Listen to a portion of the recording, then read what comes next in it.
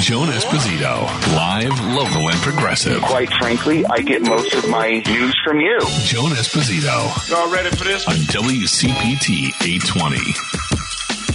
Hey, it's Thursday. Thanks for being here this Thursday, February 1st. I'm not going to say there's a lot going on because I realized a second ago, I think that's pretty much how I'm starting every show these days. So let's just assume that's a given, all right? I'm not going to say it, but know that it is implied there is a lot going on. Okay, do you feel better about that? Got some really interesting guests to talk to today. Rex Huppke is going to be here at 2:30. That's going to start our day. Talking with him about some writing he's done about Taylor Swift. Yeah. Anyway, that's a discussion we'll have at 2:30. Until then, excuse me, there is a possibility. There is a possibility, you know, that, excuse me. Whew. This new Republican Congress is carrying Donald Trump's water in that, you know, Donald Trump made it clear that his next administration is all going to be about revenge and retribution, that there's this cynicism about government. Government doesn't get anything done. Government is just there to harass the other party. And, you know, if you think that it's wrong, well, everybody does it. That's what Republicans keep saying. Well, everybody does it. It's not just us. You know, like the bottom line is that they want people to believe that the two impeachments of Donald Trump when he was in office were not based on high crimes and misdemeanors. The first one was not based on him trying to blackmail Ukraine. The second was not based on all the other lies and crud. They want people to believe that it was just politics. Democrats were just going after Trump because they're Democrats, not because there was any good reason to go after Trump. So how do you get people to believe that? Well, do it over and over again. That's why they continue to have hearings and want to talk to Hunter Biden. There was talk for a long time, we're going to impeach Biden. Well, why? Because he impeached Trump. You know, that's politics. But that isn't how politics used to be. They want you to believe that's how politics always was, but it isn't. Now, as we've talked about, there is an effort to impeach one of Joe Biden's cabinet members. Homeland Security head Mr. Mayorkas has been facing impeachment discussions in Congress.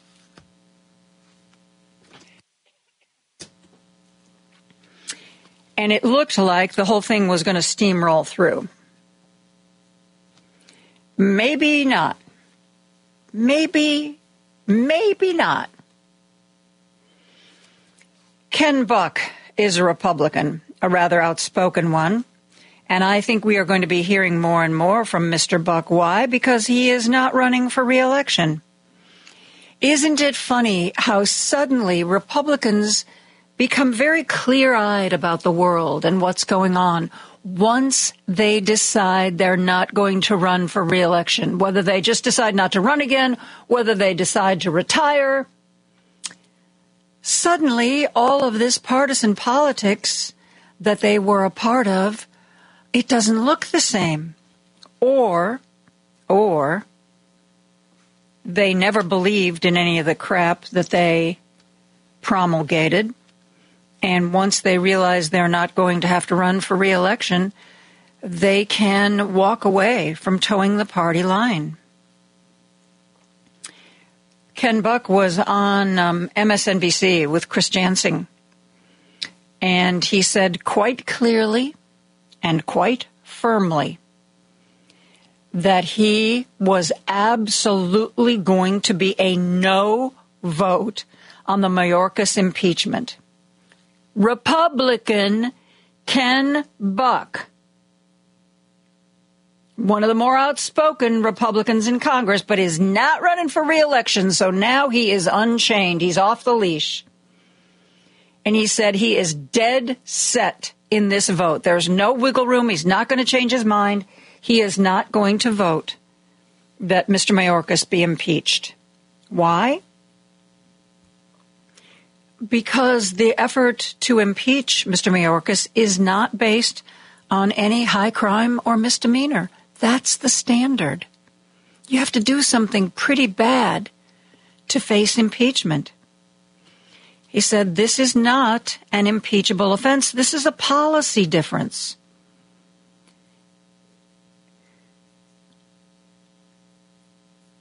There's a policy difference. Mayorkas wants to do things a certain way, and Republicans want to do things a different way. That's not a high crime or high crime or misdemeanors. That's a difference of policy. That's a difference in the way you are going about the business of government. That is not why you impeach someone. And Ken Buck also was warning his fellow Democrats, Mr. Republican Ken Buck from Colorado. He warned his fellow Republicans that if indeed, either with the next election or one down the road, we have a Republican president, this will open up a door to going after any president's cabinet members if you don't like the way they're doing their job. And I don't mean that you think they're guilty of bribery or corruption or giving out state secrets. That would be high crimes and misdemeanors. You just don't like their policies. Maybe they want a tax cut you don't support. Maybe they want a program to be re-upped and you think it should sunset. That's not what impeachment is about. So they have lost one vote from their very slim majority. Another Republican, Brian Higgins, has resigned from the House, and that resignation takes place tomorrow. He is officially gone tomorrow. Brian Hughes is a Democrat. Democrats' total numbers will be 212. Republicans now, I think, have 2 votes. Because remember, Kevin McCarthy, who could have just said he wasn't running for re-election and could have stuck it out, right before Christmas, he was like, you know what? I'm done. Yeah, my seat isn't going to be filled for a while, and I know that eats into a very slim majority. But you know what? You treated me like crap, and I'm done. So apparently Republicans are reconsidering this impeachment, and they are counting their votes very closely. Very closely. Because they may not have enough to pull this off. What else is going on? Well, Congress, by an overwhelming bipartisan majority, passed a bill that includes child tax credits and a few corporate tax breaks, which was the bargain. You know, Congress under Mike Johnson has been the place where things go to die, where nothing happens. This time, they're the ones that passed a bill that, by all accounts, may die in the Senate. It's like people called Congress, the House of Representatives, they called this the do-nothing Congress, because the far-right elements wouldn't let anything move forward. Well, we finally got this bill. Woohoo! Over 300 votes for it. Both parties. This is a good one. And the Senate, the Republicans in the Senate saying, yeah, not so fast. We're not so sure this is a good idea because, remember, Donald Trump has been calling Republican senators and telling them in no uncertain terms that he doesn't want anything to pass because he doesn't want Joe Biden to have any victories. Democratic Congressperson Dan Goldman was on CNN talking about this situation. Listen to what he had to say. Partisanship, I think we should just note it. It's almost shocking. 357 to 70 is how it passed in the House. But you just heard Chuck Grassley's take when he was speaking to reporters, suggesting his hesitation less on policy, more on not wanting to give Joe Biden a win. Do you think that's going to hold this up? Well, I agree with you that it was a somewhat shocking example of bipartisanship in what has been a horrifically partisan Congress, especially here in the House of Representatives, where the Republicans have expressly made it clear they are not interested in any bipartisanship. And the child tax credit is essential for many families. It certainly doesn't go far enough, but it is better than what we have. And for me, in my district in New York City, the addition of low-income housing tax credit is essential to building more affordable homes. But again, here we are, both on immigration and now on this tax bill, where President Biden and a bipartisan group of Congress are trying to actually solve problems for the American people. And Chuck Grassley, Donald Trump, Mike Johnson, they are trying to kill solutions just for political gain and political weapons. And it is an incredibly cynical way to look at things, especially after so little has gotten done this Congress. This would help businesses, this would help children, this would help families, and yet Chuck Grassley doesn't want to pass it because he's concerned about the election and he's concerned that the wealthiest and the biggest corporations won't continue with their plush tax breaks that they got from Donald Trump. It should be put to the American people that is what the Republican Party stands for, and the Democratic Party is standing for getting work done for the American people. Yeah. So if the Senate refuses to move forward on this measure, I think it's going to come back to bite them, because this is obvious. Donald Trump has called Republican senators and said, don't vote on anything. Don't vote on anything. We don't want Joe Biden to be able to point to a single thing. We want to be able to attack him on all these fronts and say he's not doing anything. But that only works if people don't know that you're being obstructionist.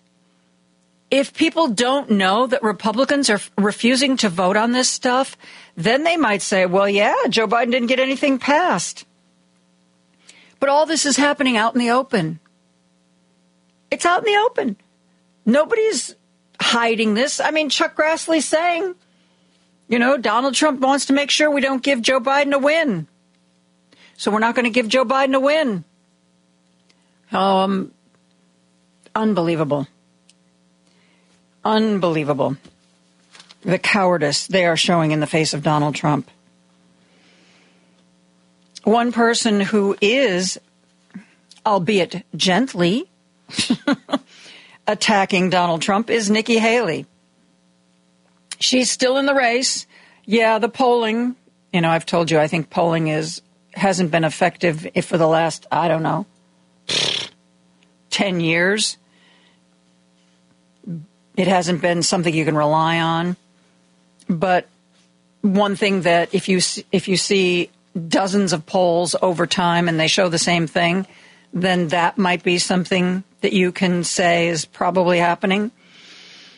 All of the polls that have taken place on how Republicans are going to vote in the presidential primary in South Carolina all have consistently shown the same thing. Donald Trump has a commanding lead. Now that it is just him and Nikki Haley, that hasn't changed. I think the thought was, maybe Certainly not the DeSantis voter, but maybe some of the Chris Christie voters or voters who voted for anybody else might join the Nikki Haley camp. And perhaps they have, but the numbers are still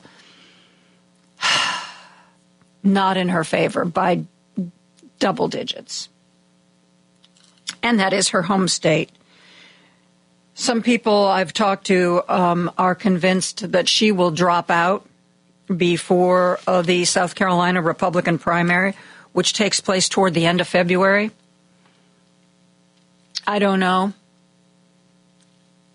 Ordinarily, it's a real humiliation to go down to defeat in your home state. Supposedly the people who know you best and should love you best will vote for you no matter what. But I don't think this is a typical sort of election. You know, Donald Trump's voters aren't with him because of his policies. They're not with him because he's a man of character. They follow him with a religious fervor that defies any kind of logic. So I don't think you can even expect Nikki Haley to win even in her home state. But she's getting under Trump's skin on a pretty regular basis. Again, not like Chris Christie. You know, Chris Christie was very blunt in his language, very terse. Nikki Haley is more restrained. And sadly, I think we all know that the minute she withdraws from the race, she's going to find some reason she's going to say, well, yeah, all those things I said about Donald Trump are true, but Biden's worse. That, I think, is going to be the tack she takes.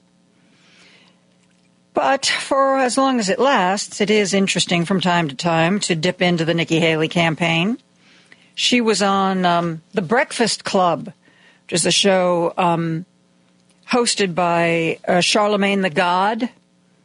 And Nikki was talking to Charlemagne the God about Donald Trump. It's kind of quick, but I want to share it with you. Listen to this. How has Trump changed politics, for the good and the bad? He's made it chaotic. He's made it self-absorbed. He's made people dislike and judge each other. He's left that a president should have moral clarity and know the difference between right or wrong. And he's just toxic. I mean, I think a lot of the things he broke needed to be broken, but he doesn't know how to fix things again. I think a lot of things he broke needed to be broken, but he doesn't know how to fix things again. That would have been something that I think would have been worth pursuing. He broke immigration. He broke the economy. He broke jobs numbers. He tried to break NATO. Let's see. What else did he break or try to break? Democratic strategist Simon Rosenberg joined Lawrence O'Donnell on MSNBC. It was a very wide-ranging and interesting conversation. One of the things he talked about was candidate Biden versus candidate Trump, and how he sees Trump making some serious mistakes. Listen to this. The fundamental dynamic of this election is that Joe Biden's a good president, is going to have a strong case for re-election. The country's better off. And they're running the most unfit guy to run for president in all of our history, who's a far weaker candidate than he was in 2020. I mean, he's campaigning from the courthouse and not from the White House. He's more degraded, more extreme, more dangerous. His performance on the stump, as you pointed out, is wild and erratic and, frankly, disturbing, right, if you really listen to him. And he's also making kind of classic political mistakes, the kind of mistakes that candidates who lose elections make, like coming out against the ACA at the same time we're having record signups of this program, and also, taking credit for ending Roe. I mean, those are traditional political mistakes that can cause candidates to lose elections. I just think when you add all this up, right? The fact that the information that we have today that we didn't have about him before, right? That he's a rapist and that he stole America's secrets and he led an insurrection and he ended Roe. When you put all this together, it just gets very hard to see how this guy can win this election in 2024. And it's why I'm so fundamentally optimistic about where we are right now. Woo. Isn't it nice to hear somebody say they're fundamentally optimistic about where we are right now? And, that's always been the thing with Donald Trump. That's what we saw in 2020. He appeals to a small number of voters. Now, unfortunately, because of our electoral college, small populated states that happen to be red states have an outside influence in who our next president is. That's something that I would love to see corrected in my lifetime. I would love to see the Electoral College gotten rid of. There's this agreement. There are states that have signed on to this agreement that despite the Electoral College, they will give their delegates to whichever candidate gets the most popular vote. Because to get rid of the Electoral College is going to just be, it's going to be a bureaucratic nightmare. But to get around that, a bunch of states have said, we will agree. We are signing this pledge that our state is going to give all of its delegates to whomever gets the most popular vote. Unfortunately, there haven't been enough states that have signed that pledge. So we are still at the mercy of the Electoral College. But I agree with Simon Rosenberg's premise. Donald Trump is playing to his base. His base is very far right in their beliefs. Most of the country is not that far right. Most of the country is either liberal or progressive or independent or middle of the road or even a Republican who just isn't an ultra-fascist far-right Republican. That's the majority. And Donald Trump is ignoring those people. Young voters are up in arms over Roe v. Wade. Has he just written young voters off? Is he getting a skewed vision of the world because the people who come to his rallies and his talks are just, they've drunk the Kool-Aid and they love him no matter what? Is he coming away with the impression that there are more of those people than show up at his rallies? I don't know. It doesn't make any sense to me. Real quick, because Nikki Haley is in this as well. There's a new ad out. Now, this is a lot of Trump and a lot of Nikki Haley, but this is an ad for the Biden campaign. This is a new Biden ad for the presidential contest of 2024. Listen to this. Donald Trump is truly confused. Nikki Haley is in charge of security. We offered her 10,000 people. They don't want to talk about that. He didn't just get me confused. He mentioned it over and over and over again. He's not what he was in 2016. He has declined. That's a fact. I mean, we won last time. We won 50 states, right? This is not Donald Trump of 2016, guys. What? What is? If he's off the teleprompter, he can barely keep a cogent thought. I mean, that's just fact. We are an institute in a powerful death penalty. We will put this on. I think he's declining. I stumbled and mumbled purposely. I do speak in long, complex sentences, and I have a lot of material in each sentence. You have voter ID to buy a loaf of bread.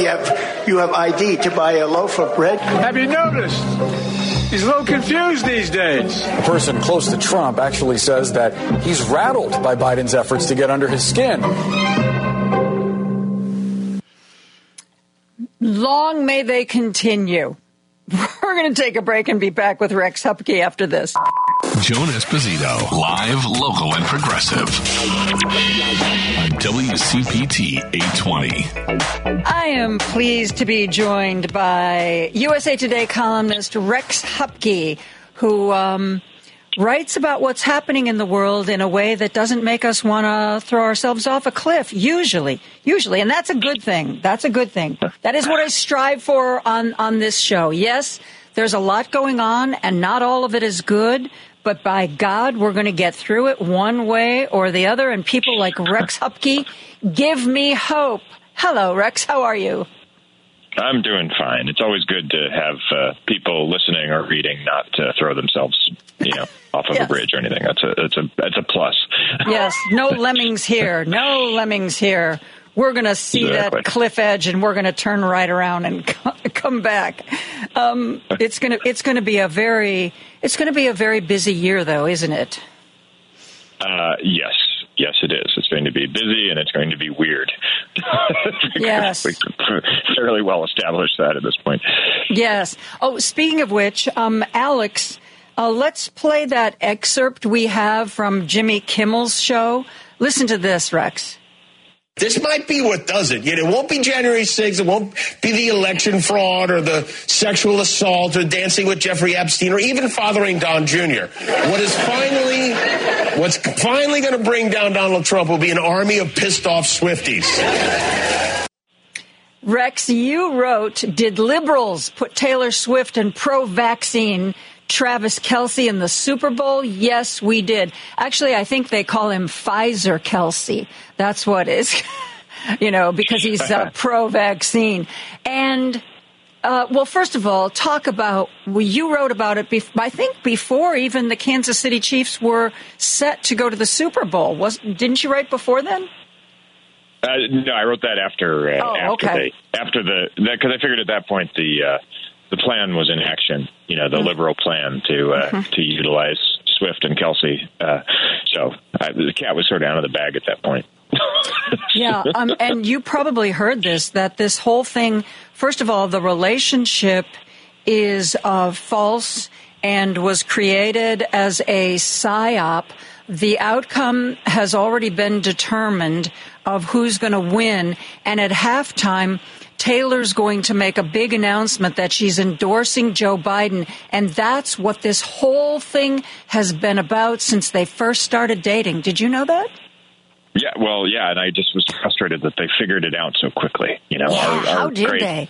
Our carefully crafted plot was somehow sniffed out by these wise right-wing sleuths.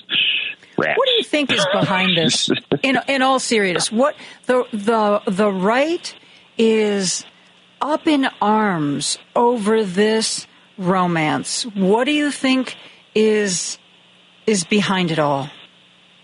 I think it's a mix of things. I mean, we're just the right in particular is in an outrage feedback loop. So whatever they can find to get riled up about and turn into a conspiracy, they will pounce on. I mean, obviously Taylor Swift, she endorsed Biden last time around. So the idea that she might do it again shouldn't be a surprise to anyone. I mean, that's, pretty predictable. And so, they don't have, I mean, look, I don't think I am biased as a, liberal columnist, but I think it's pretty tough to argue with that the right does not have in its fan base a huge number of big time celebrities, and so the fact that I think one of the knuckleheads, I don't remember if it was Charlie Kirk or one of these weirdo right wing flamethrowers, said something about well, we've got John Voight and we have Ted Nugent. And I'm like, okay, good for you. So I think there's some jealousy, basically. And then there's also a high level of sexism, of course, and the idea of a powerful, influential, wildly successful, immensely talented woman is anathema to a lot of these little incels in their strange little brains and stuff like that. So I think it just triggers all kinds of things, that they react to in sort of like Pavlovian ways almost. So it's like a perfect storm, really. Ray told me this morning that he read that Kid Rock made an announcement that he's going to start going after Taylor Swift.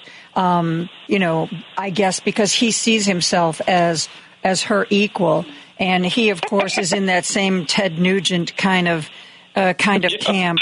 And so get ready for the bon mots from Kid Rock, who is known as an intellectual in many circles that he has created himself. Otherwise, outside of those circles, most people think he's an idiot, only because he says idiotic things and does idiotic things. But that's beside the point. He sold some records, damn it. Well, in the case of Taylor Swift, my guess is that she just doesn't think of him at all. I don't think that particular person is on her radar in any way, shape, or form, nor is he on the radar of any. I think if you were to poll the majority of Taylor Swift fans, a large percentage wouldn't have the foggiest idea who Kid Rock is. Yeah. Well, here's where I think this, so many things that the right does sometimes have a tendency to blow up in their faces. There's a voter that everybody is concerned about with this next election, the quote-unquote low-information voter, the person who just doesn't want to hear about politics. They're just sick of it. They want to just live their lives. They want to take their kids to soccer. They want to go to the movies, and they don't want to talk about it, and they don't want to think about it, and they just certainly don't want to read about it or hear about it. But somebody like Taylor Swift transcends that. Everybody wants to know what she's doing. Everybody wants to follow this romance. And I think they could potentially break through to the low-information voter by attacking someone the low-information voter kind of likes. Maybe they're not a full-fledged Swiftie, but they think this whole thing's kind of sweet, or they think it's kind of funny, or it makes the football games more interesting, or whatever. And wait, you're attacking her? You're attacking them? Well, that's not right. I mean, has anybody thought this through strategically, do you think? Yeah, I mean, you're already struggling with female voters across the spectrum because of the overturning of Roe v. Wade. So your response is to attack arguably the most popular, with due respect to Beyonce, who's right there also, but one of the most popular female superstars in the world. That's your strategy. I mean, with a fan base known, like a fan base, frankly, that is feared and known for being, incredibly powerful and influential. I mean, you don't want to get on the wrong side of the Swifties, generally speaking, and they are very defensive of her and her privacy and all kinds of things like that. So. Look, she has an enormous amount of power, and I can certainly understand why they would be threatened by that, because I did write a piece, so it was quite a while ago, making the argument that, this election, I think, is going to be tight no matter what, and that puts someone like her in a position of potentially election swinging power. And I don't think that's not an exaggeration. And I mean, every circumstances would have to break right for it to happen. But certainly somebody who has that kind of sway over, particularly over younger people, young new voters and that sort of thing, someone who's shown her ability to get people registered to vote and get involved, in a tight election, you better believe that could swing things. I mean, all it's going to take is, really probably one or two states for things to break a certain way. So I think, of course, they're going to be afraid of that. It just seems like certainly Trump, but even the broader GOP, which I would think ought to know better, seems to only be able to cater to its own base. I don't see any area in which they're managing to expand outside of the kind of MAGA base that Trump has nurtured, and that's obviously problematic because it wasn't enough last time, and I don't know where the new votes are going to come from this time. I mean, I know Biden's got people have their issues with Biden, and I'm certainly not portraying him as the great inspirer or whatever for Democrats, but at this point, I mean, you just kind of look at what's happening and you look at the numbers, and I certainly know who I'd rather be right now. And even though all the Republicans who are in elected office seem to always capitulate to Trump and his ideas, and no matter what goes on, they eventually fall into line. But, some Republicans involved in politics, not necessarily in office, I've been reading where they're saying this guy isn't good for the party. If this guy is the nominee, we will lose the Congress in the next election. And there are voices who see the larger effects here.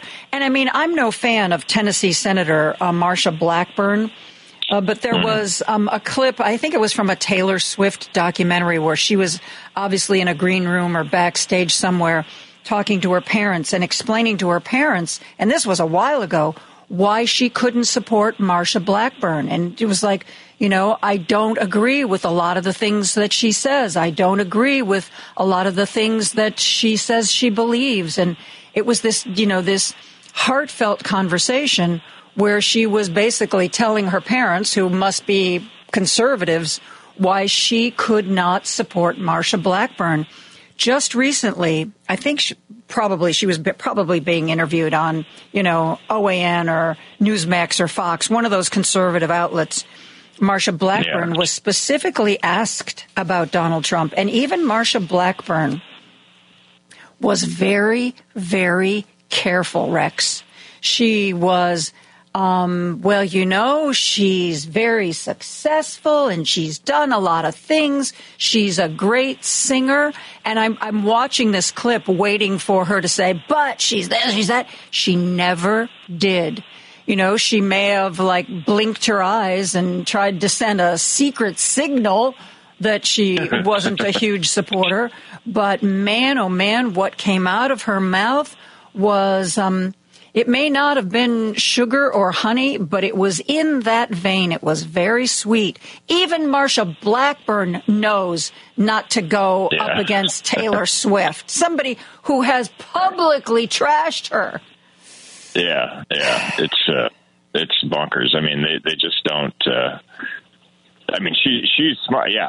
She recognizes, obviously, okay, it's like a sort of like a third rail almost. Okay, don't touch this one. So that's what, there was part of me, I put something up on Twitter the other day relating to some of this zaniness where I said, I almost start to feel like Trump knows that he can't win, so he's trying to lose in a way that, is preposterous so that he can claim it was stolen. I'm starting to which is, of course, I'm of course just creating my own conspiracy theories now. But, but it is, some of this stuff, it just doesn't make sense. And the Republicans falling in line, it's like, you got to see that. I know they see the right. I don't get it. I don't know. I don't understand the machinations behind it all.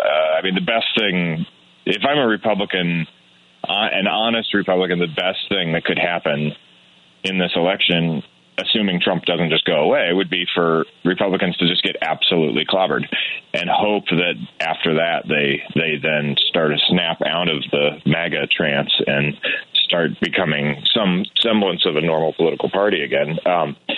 But silly man, Rex Huppke. Yeah, silly right. man. I know. It's such a naive little fella, but whatever. Well, naive little fella, we're going to take a quick break, and when we come back, I'm going to talk to you about Marjorie Taylor Greene. You know her, you love her, you can't live without her, Marjorie Taylor Greene. Rex Huppke and I'll be right back after this. Joan Esposito, live, local, and progressive. The reason that I listen to you from the infamous other side, you will call a spade, and if it's indefensible, you will not defend it. And you know what? I can respect that. On WCPT 820. I am joined by USA Today columnist Rex Huppke, who has recently wrote about Marjorie Taylor Greene, or posted on Twitter anyway, about Marjorie Taylor Greene. And one thing I didn't mention at the top of the news, Marjorie Taylor Greene wanted Minnesota Congresswoman Ilhan Omar to be censured because of treasonous remarks she made in a speech in Minneapolis on Saturday. Turns out, the speech she made the speech in the Somali language, and it was mistranslated. It was mistranslated. mistranslated either by accident or on purpose. And the things that Marjorie Taylor Greene wanted to censure her over were things she did not say, which is just, it kind of says a lot about where we are right now as a Congress and a people. But I love what you posted, the clip you had of Marjorie Taylor Greene talking about the indictment. What's that? Hello? Yes, apparently Marjorie Taylor Greene does not know how to say the word indictment, which is remarkable given the fact that her orange hero is facing 91 different indictments. But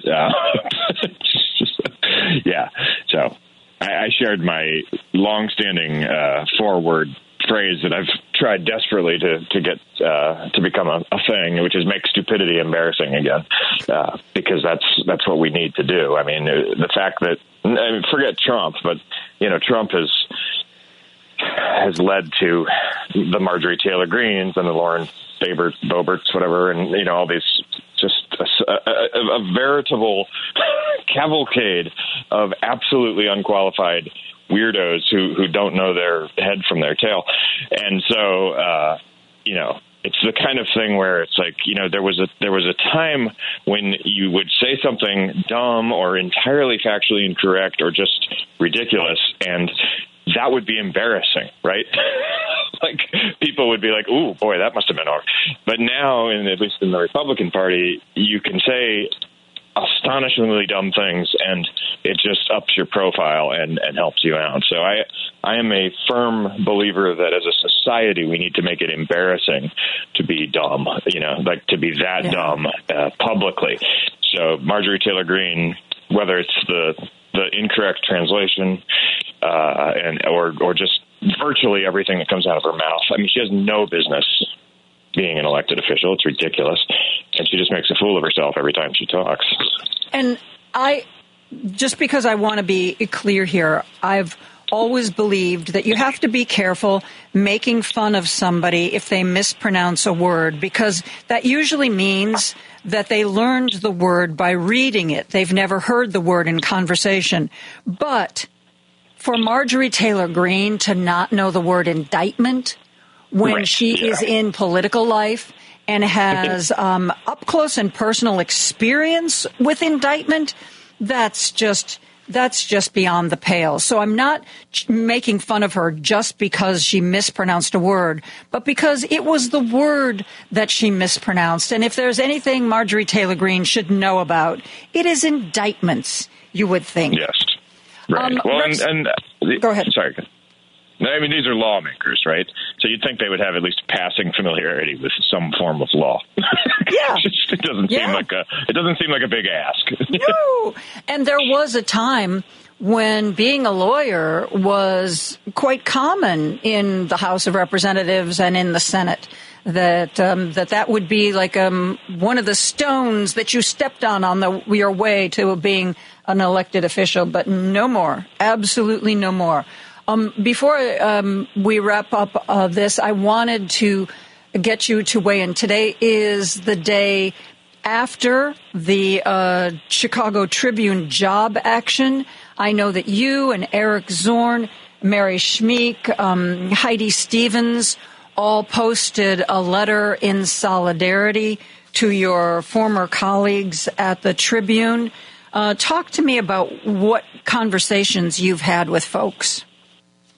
That's going on today. They're on strike today. First time. I got confused. I'm sorry. Yeah, no, that's okay. I talked to Greg Pratt about it yesterday, and yes, you're right. Oh, right. Yeah, that was in preparation for. In preparation for the strike. Right. So they're striking, obviously against Alden, the big hedge fund that came in, the vampiric hedge fund that came in and took over the Tribune. It has been. I was there when we got the union going, and I played very little role in that, so I say we just in the universal sense there. And that was several years ago. They still don't have a contract. Greg says it's been over 5 years.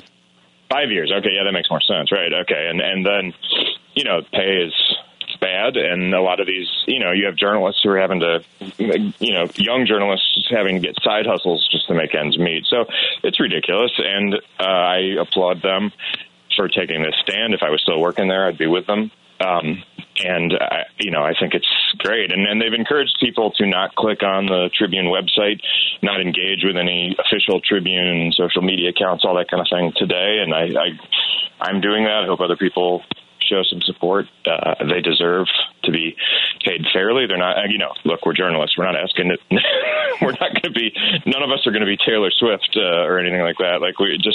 But they're looking for, fair pay from a company that is squeezing tons of money out of, not just the Tribune, a number of papers across the country. And anyway, so I think it's great what they're doing. I was happy Eric, Zorn, and Mary put that statement together, and I was happy to sign on. And, I have nothing but respect and love and admiration for all the folks that I worked with and the newer folks working there that I never met. It's important. I mean, this, people need the paper. They need that Tribune going and being strong and keeping an eye out for everyone, doing the amazing investigative stuff they do, the political coverage in City Hall, the whole 9 yards. So I certainly hope people support them, and I hope that the folks at Alden pay attention. I mean, these are not big or unreasonable requests by any stretch. I mean, there's people there that haven't seen a pay raise in God knows how long. I mean, it's just ridiculous. And, we do, journalists, generally speaking, are in this because we believe in it, right? But we're not in it to make a fortune. But at the same time, we have to survive, and, people have to pay their bills, and you have to make it something where the talented people who do this work, this important work, are able to do their jobs without having to worry about paying rent. And this job action, for those of you who are hearing about it for the first time, it's 24 hours. It is all of the journalists at the Chicago Tribune, but it is more than that. It is some of the journalists across the country who work for institutions owned by Alden. Greg said that they estimated that there were going to be well over 200 people across the country doing a job action, basically a one-day strike. And Chicago was going to be the focus of it. So today, if you're out and about, don't buy a Chicago Tribune. If you read it digitally, close that tab. Don't open it. If you're on social media and you see some sort of Chicago Trib social media post, ignore it. Don't engage with it. Don't like it. Don't spend too much time on it. That's how we can help these folks. Because Greg Pratt told me that every time they try to get Alden to talk, the first thing that they hear is, well, we want cuts to your retirement plan and cuts to your health care. That's where we're going to start. Yeah, it's ridiculous. And Greg is a great guy and has done so much as well, along with others there on the union front. And it's absurd what they've been going through and the resistance. And look, personally, I don't get it. I mean, if I'm a wealthy person in business, the idea of grabbing media companies and squeezing them to death, I don't quite get how you're sleeping at night. Maybe that's just me and being that cute idealist again. But this could be worked out real easily. This could be worked out real easily and fairly, and the company would still make plenty of money. And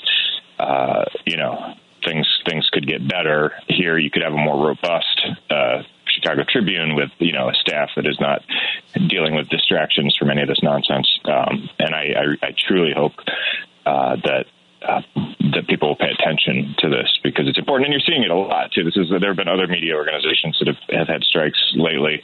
Unfortunately, you're also seeing a lot of cuts that have been happening at the LA Times and Sports Illustrated sort of effectively shutting down and stuff. So it's a bad time. It's a time when people need to appreciate the folks out there who are doing the work to stay on top of politics and inform them about things and do theater reviews and take pictures and the whole 9 yards. So it's essential. It's essential from tiny towns to big cities like this one. And so I hope people show their support to all my friends over there. And keep Jay supporting Rosen, journalism in general. Who's, of course, the media commentator based out of New York.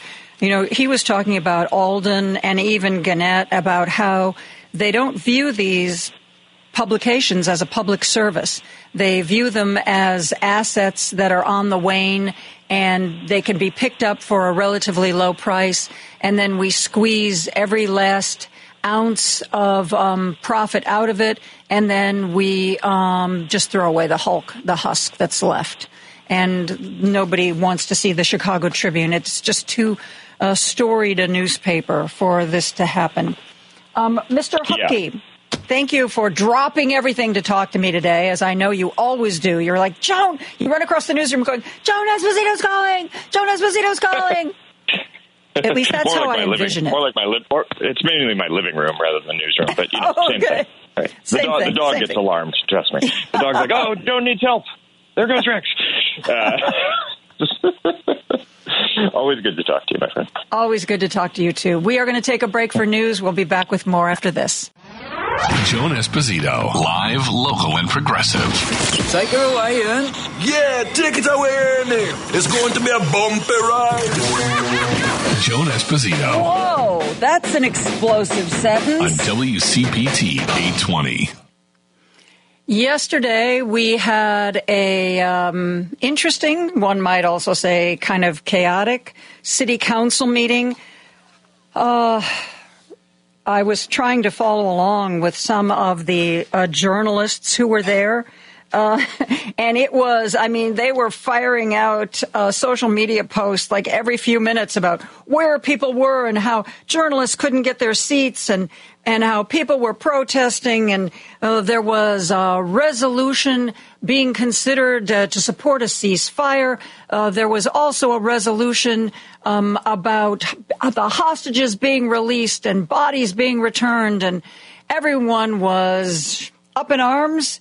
And in today's Illinois playbook, Shia Kapos wrote about something that I didn't see happening. Apparently, our mayor, Brandon Johnson, said to his top lieutenants that if they could not vote for the resolution that there be an immediate ceasefire, that they should take a walk. And at least a couple of them did. Alderman Walter Burnett Jr. and Stephanie Coleman walked out of the chambers. Now, Pat Dowell and Emma Mitz weren't there. I don't know if that's related to the resolution or was something to do with something else, but the lone Jewish member of the city council is Alder Deborah Silverstein. She opposed this resolution, and she said that she was disappointed in how the mayor handled the vote. She was hoping that the mayor could bring all the alder people together and find some sort of consensus. It was eventually passed, but it was a tie vote, 23-23. Brandon Johnson, the tie-breaking vote, and the resolution to call for a ceasefire was passed. One of the people in chambers yesterday was our favorite alderman in the whole world, Raymond Lopez, who joins us to talk about his resolution about the hostages and everything that went on. I don't know. That wasn't a very cogent summary of what went on. Raymond, can you give me a better one of what you saw unfold in City Council? Well, Joan, first off, happy Thursday to you on a beautiful 55-degree Chicago February day. Yes. You and your listeners. And I think your description of what happened probably is about as effective as government was yesterday. Because it was just a very chaotic scene on all levels, from the media trying to gain access to the public trying to figure out how to navigate the new security rules, to aldermen wondering what exactly we were doing as we not only were discussing the ceasefire, but also punting on police arbitration for the third time. It was just a very crazy, chaotic, and, dare I say, unproductive city council day.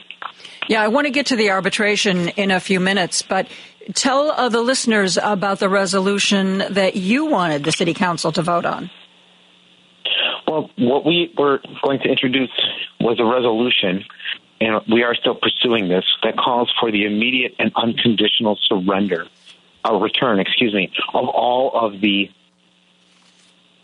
kidnapped individuals taken on October 7th, as well as the return of the 27 remains of individuals who have died in captivity during that time or as part of this escalation. I think before we talk ceasefire, we have to talk about dignity and following the rules of warfare as described in the Geneva Convention for all of those who are spouting off their various preferred UN resolutions and whatnot. For 75 years we said you shall not take hostages, you shall not torture them, you shall not treat them inhumanely, cruelly. And we know that it has been the case for 117 days for those individuals who still remain in captivity. What I, Deborah, and Alderman Bennett Lawson supported was putting forward the resolution that says, let's deal with them first. That should be non-controversial. Bring the hostages home. But unfortunately, that wasn't the case. So the city council, in a tie decision, ended up siding with the mayor in approving the ceasefire resolution, which put a ceasefire ahead of calls for the release of hostages. Kind of get the impression from what Shia Kapos wrote that Walter Burnett and Stephanie Coleman were not supporters of this resolution. Well, it's my understanding that one was, one wasn't, and that two of the individuals who are going to support the mayor weren't in the room as well. I know Alderman Dowell started her day in the room, and by the end of the day was gone. Emma Mitz didn't make it to the council. But I think this is an extraordinary time. For the first time in 4 decades, we've had to have the mayor break not one, but 2 ties in the chamber. And it has been when the extremists in the room keep pushing their agendas, forcing him to have to be the one to cast the deciding vote. And I just say that politically, his allies are not putting him in the best of positions when they do that to him, because he has no one to blame but himself for when the final casting vote is made. Did you talk at all to Deborah Silverstein? After the resolution? After or before? Well, before we have been in conversation, trying to oppose what has been going on, trying to be supportive of her efforts to bring compromise. And contrary to what Rosanna and Daniel have said, she did reach out to them numerous times. And it was kind of a slap in the face to hear the chairman of the Health and Human Relations Committee say, oh, well, we just learn better as we go, but I did my best. Actually, she did her best at avoiding compromise, at avoiding inclusion, and kept continuously stating that none of the things that Deborah was bringing up, like the rape of women, the killing and beheading of individuals, which has been caught on video, she kept downplaying and saying that all of those were just allegations, rumors, and unsubstantiated claims. And for someone to say that, even when it's been filmed on Hamas's own body cams. That's either misinformation, disinformation, or incredible ignorance. Or intentional ignorance. And I think that is the latter. And it's unfortunate because that is what drove the conversation. And I think that's what drove this resolution. And as I said numerous times, if you want to have a complete conversation, you have to talk about the complete facts. And yes, war is ugly. All of us know this. It is unfortunate when there are civilian casualties in war. But to ignore the fact that there was a ceasefire, there was peace on October 6th until Hamas terrorists showed up to kill everyone they could find and kidnap anyone they wanted. Mm-hmm. You have to recognize that fact. You can't downplay or disregard that. And that, sadly, is what many, including our mayor, have chosen to do. And I think it is incredibly unfortunate that we are not using our posts as leaders to temper the conversations with truth, but keep falling for, misguided populism just to try and feel as though we are doing something. And again, my take on it is kind of like what we heard from J.B. Pritzker. Somebody asked him about what was going on in the city council about the resolution. He goes, it really doesn't make a difference. He said, I don't think it'll have any real impact.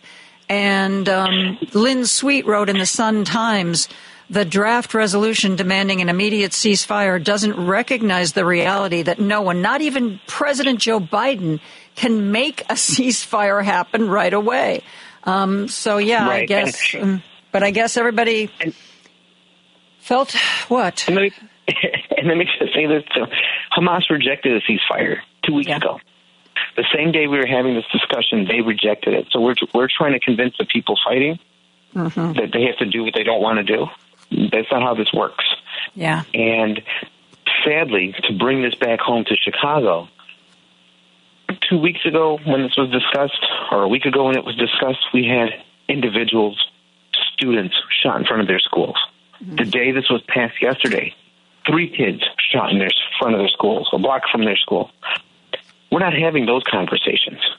We're not talking about the migrants. We're not talking about the violence. We're not talking about the disinvestment in our city. We've spent 4 months trying to figure out how to change the narrative for a terrorist attack against Israel.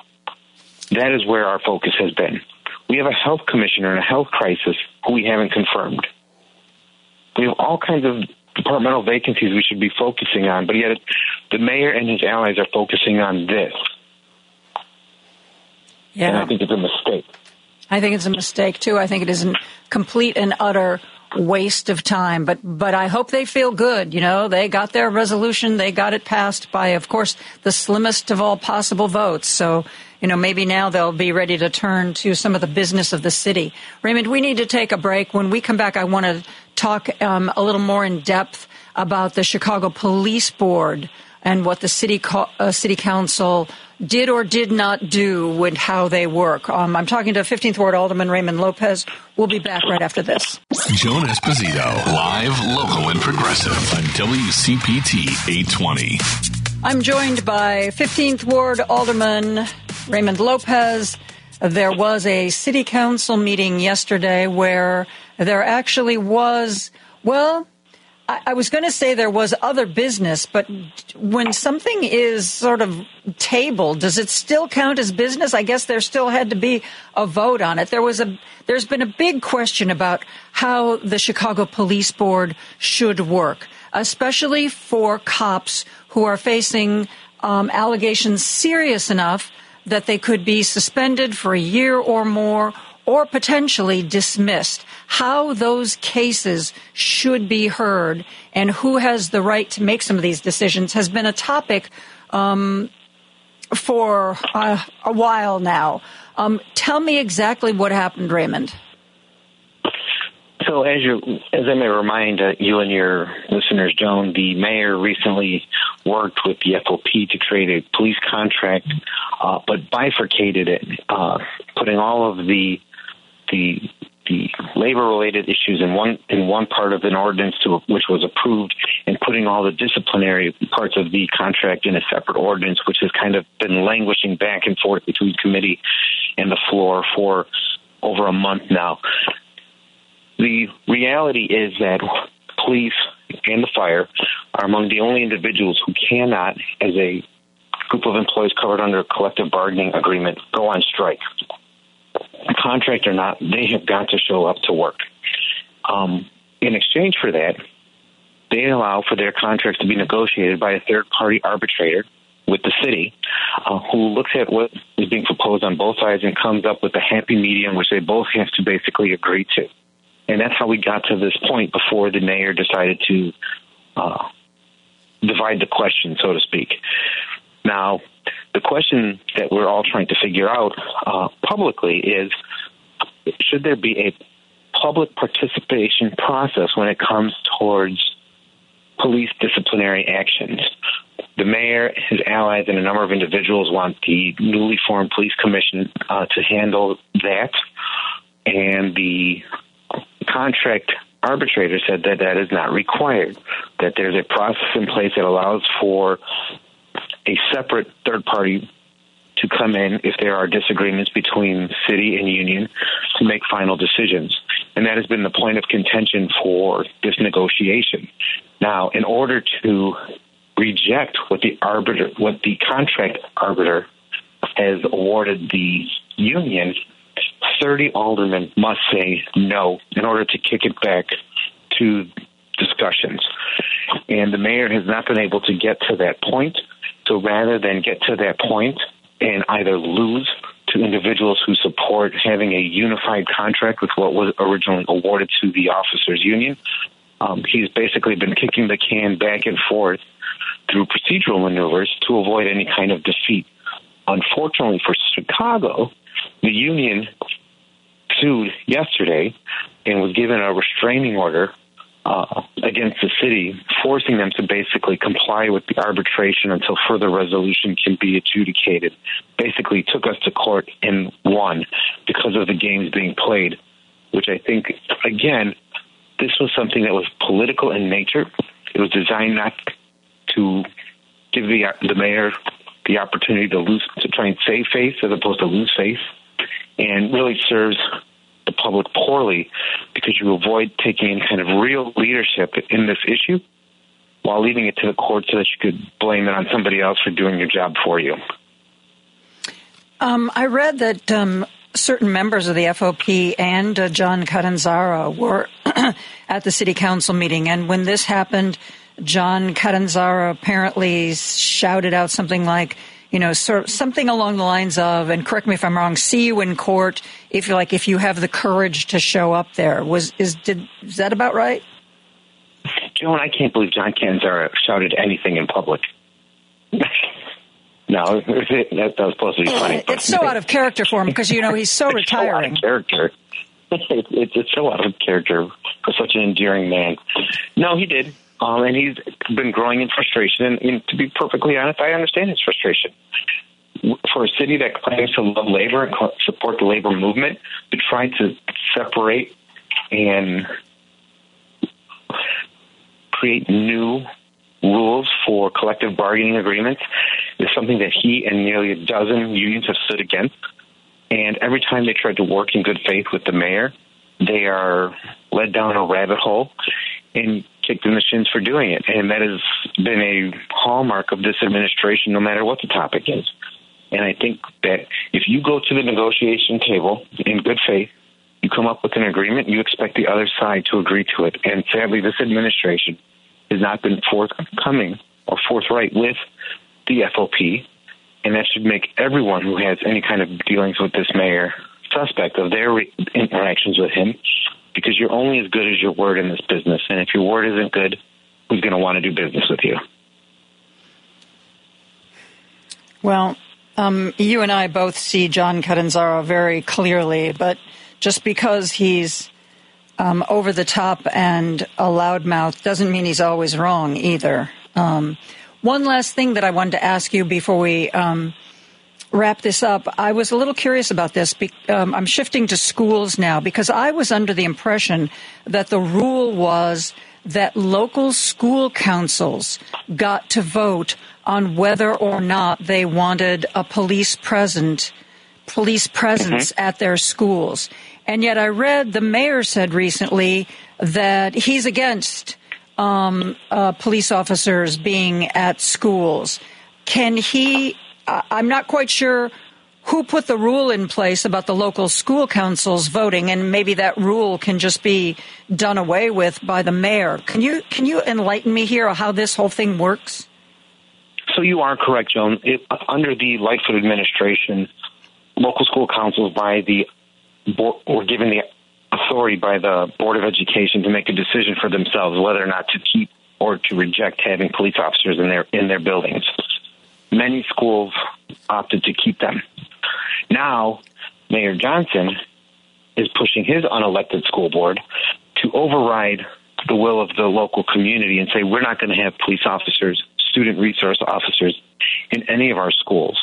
Rather, they're saying that we're going to provide resources for cultural enrichment, climate change ambassadors, and other things in lieu of police officers, because that is where their priority is going to be. But as we've seen just yesterday, there's a call for more police in schools to help keep kids safe, especially with the rise of hate and violence growing through social media. And as we saw at Senn High School, 3 students were shot a block from the building, and that school had opted on and not having officers there. So I think that refusing to listen to the community is a very dangerous path for progressives to walk down, because then they become just like the individuals that they most despise.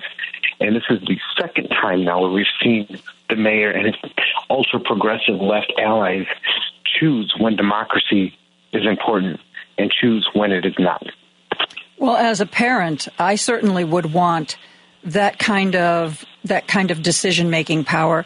And one thing that doesn't get a lot of conversation, and I don't know if there's anybody in city council who's talking about this, I think part of what has created a negative impression about cops at schools is that, and you know this and I know this, that there have been some principals who have abused that police presence. Anytime there's a disturbance in the hallway, call the cop. Anytime somebody's tardy, call the cop. Oh, we want these kids ticketed. I think that if you're going to have police at schools, and God knows with the mass shooters we've seen, it is something that might make a lot of parents feel safer. There have to be rules for what that cop is there for and what that cop is not there for. They're not there to be some kind of enforcer for the principal. 100%.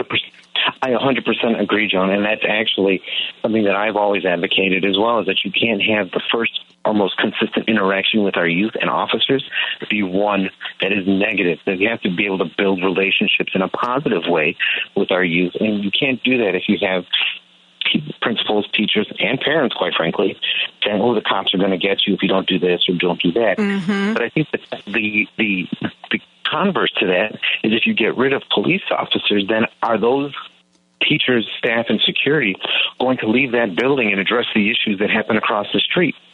Because every time something happens in neighborhoods like mine, where we see gangbangers trying to recruit on the other corner, the answer we get from the principal, staff, and security universally is, "I'm only responsible for the inside of this building." And you don't get to have it both ways. Either you're going to be responsible as a community stakeholder for the whole community, or you're not. Yeah, that's an interesting point of view. And I, as a parent, I would not be averse to a police presence in these days of mass shooters, but I also don't want that cop used as some kind of a boogeyman, patrolling the halls to make sure everybody is quiet when they're supposed to be quiet. That's just wrong. Right. Raymond Lopez, thank you so much for joining us. I know that yesterday's city council meeting was crazy, and I appreciate you coming on to talk about all the stuff that most of us couldn't see. My pleasure, as always, John. Thank you. We are going to take a break. We're going to be back with more after this. Joan Esposito, live, local, and progressive on WCPT 820. Reading and books are near and dear to my heart, and nothing has caused me more consternation than seeing book bans take place across the United States, a tsunami of book bans. Recently, there has been, and believe it or not, from some Republican legislators, there's been some progress in pushing back against book bans. Republicans in Florida, in the State House, are trying to make it a little bit more difficult for people who come in and file paperwork to challenge like 1,000 books or 100 books at a time. And I guess I feel good about it. I don't know. I mean, it's certainly better than nothing. I asked Deborah Caldwell Stone, who's the director for the American Library Association's Office for Intellectual Freedom, to join us today to see whether or not it's time for me to celebrate and have a parade over this. Deborah, how are you? I'm fine, Joan. Thanks for having me back. So in Florida now, I gather that there are some Republicans at the State House level who, A, are less beholden to Ron DeSantis now that he is politically weakened, but also trying to take a stand. They're not trying to overturn all the bans. They're certainly not trying to get rid of Don't Say Gay, but they're doing something at least. What do you see when you look at Florida right now? Well, we're not seeing, I don't think, we're certainly glad to see that there's legislation that is recognizing the reality of empowering advocacy groups like Moms for Liberty and others to bring mass book ban requests to school boards and public libraries. And, what has happened is that a very few people are filing the majority of challenges, and they're going from school district to school district, demanding the removal of hundreds, if not thousands, of books all at once. I think the record was a demand to remove some 1,600 books from one school district, all based on databases like BookLooks that look for reasons to remove books from libraries and schools across the country, and trying to make it more true that this is actually a movement of individual parents seeking to protect their own kids, right? And that's simply not what's happening. Journalists have documented how just a very few people, 2-3 people, are bringing the majority of challenges and are enabled by Florida law to clear school libraries of hundreds, if not thousands, of books all at once, and propagating the lie that librarians are providing books that are obscene or harmful to minors, when in fact they're nothing like that. These are simply young adult books that deal with sex ed, for example, or works of literature like The Bluest Eye, but because they don't suit the taste of these individuals, they've been given the power to clear books out of school libraries. And I think that's what they're reacting to. I have to say that we've been able to begin to see the actual financial cost of book bans. It takes up hours of librarians' time. It takes up hours of an educator's time. And those are all costs that are taxed to school boards. It takes library professional and educational professional out of the classroom, and they have to be paid for their time to review these thousands of books and make decisions about them. And it's just there was one instance where they were able to document that a challenge to some 50 books, and this was in Virginia Beach, Virginia, cost the school board $400,000. Oh. Think of what that money could do if it was put in the classroom. Think of what that money could do if it was put into hiring additional staff.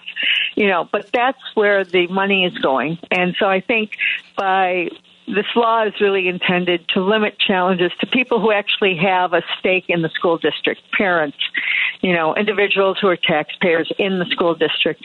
And, even that alone might really cut off some of these more active groups in Florida that have spurred these challenges to thousands of books.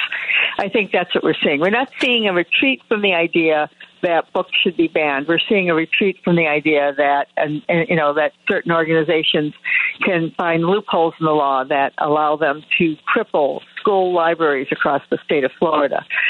Book banning is not a great look, even for Republicans, and especially when you highlight ridiculous situations like the one that was highlighted today, that one parent has succeeded in intimidating the Indian River School District into defacing picture books like In the Night Kitchen by requiring them to draw clothing on the naked Mickey scene in that book.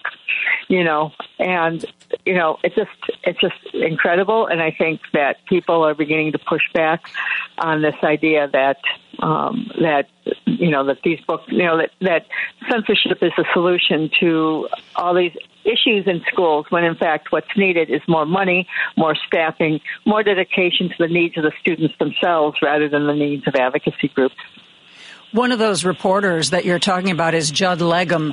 Judd, I've mentioned him on this show before. He writes a newsletter called Popular Information, and it is if you're only going to follow one, I would say that's a good one to follow, because rather than giving you, like many newsletters do, kind of an overview of the news, he takes one subject and really does a deep dive. Often, he's following a money trail, or he did just last week a report on what was happening in Florida with some of the Republican legislators pushing back on those who ban volumes, no pun intended, of books at a time. Here's part of what he wrote. The majority of book challenges in the United States, the majority of book challenges in the United States came from 11 people. Two of the most prolific, Bruce Friedman and Vicky Baggett, hail from Florida. Friedman and Baggett have each challenged hundreds of books in Clay and Escambia County, respectively. And here's popular information. Judd talked to Mr. Friedman, and he previously told Judd Legum that one of the books he challenged was The Girl from the Sea. The Girl from the Sea, an award-winning graphic novel about a 15-year-old girl who develops romantic feelings for another girl. Bruce Friedman told Judd Legum he challenged that book because students are not in school to learn how to be better lesbians. Deborah, explain how that is skewed thinking, please. Well, what it is, it's an individual's belief that their beliefs should apply to every individual and every parent, every student, every child in the school district that they're targeting. That it's a belief that, we need to deny the very existence of gay and lesbian persons, transgender persons, that we need to push them back in the closet, and that young people should be treated as really young idiots who have no awareness of the fact that there are people who are gay, lesbian, or transgender. And, it just ignores reality, and it really treats our libraries rather than, as forums for discovering new ideas, places to gain empathy and understanding for how people live in the world and about people who are not like us, into little centers of indoctrination that reflect one person's religious beliefs or moral beliefs. And that really should not be the case. We should be celebrating school libraries as places where children learn a love of reading, see themselves reflected in the stories on the shelf of the library, and leave school with a commitment to being, lifelong readers who seek out new information, new ideas, and be able to gain understanding about important issues without being subjected to that kind of indoctrination. There's a gay man who I follow on social media, and ages ago, when this was first in the news almost on a daily basis about book banning, especially going after sentiments like somehow books with gay characters cause kids to be gay. And he said, when I was growing up, I read a lot of books where the protagonists were straight, and it never made me straight. I don't understand somehow. I don't think it's really a question when you get deep down. People who want to ban books that have LGBTQ content, I don't think that they really believe that somehow it's going to cause a gay kid or a straight kid to become gay if they read about this kind of thing. I think it is something darker. I think it is an effort to get gay people back in the closet, because there are some straight people who just don't want to know that gay people are there. They want to think of them as some kind of aberration, and they don't want to deal with it. They don't want to see it. They don't want to, go to gay weddings. They just want it to stop. Deborah, what are your thoughts on what's at the root of some of this? Well, I agree. We see, we receive all these reports of censorship in school libraries and public libraries across the country. And we see the verbatim demands to censor books. And over again, I'm seeing a demand to remove a book simply because there's a gay character in the book, simply because there's a transgender character in the book, that even admits that that there is such a thing as homosexuality, that there's same-sex attractions between human beings. Mm-hmm. And it absolutely comes from a belief that they say this is obscene, this is inappropriate, this is nothing any innocent child, and when they talk about innocent children, they're talking about 16 and 17-year-olds, should know about before they're adults. And not even then.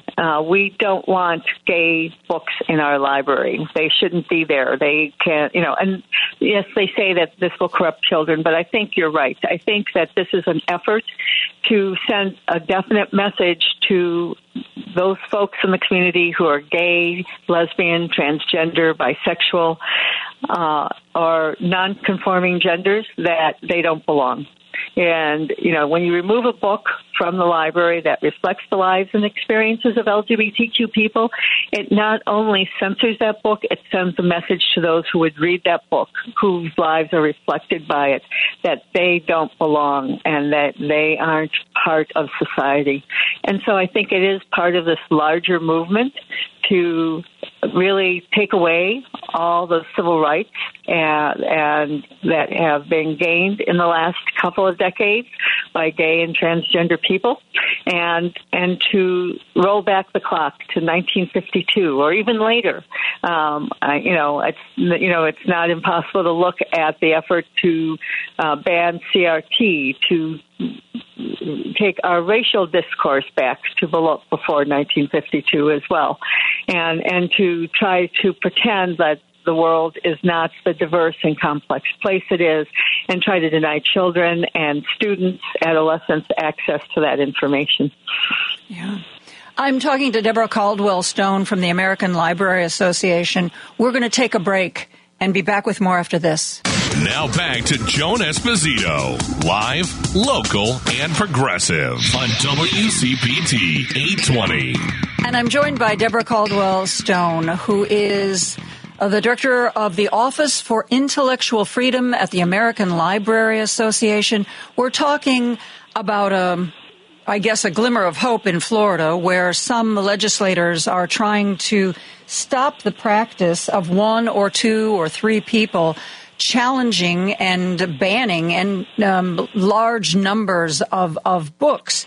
That's something that should be a process that should be initiated by parents and in smaller numbers.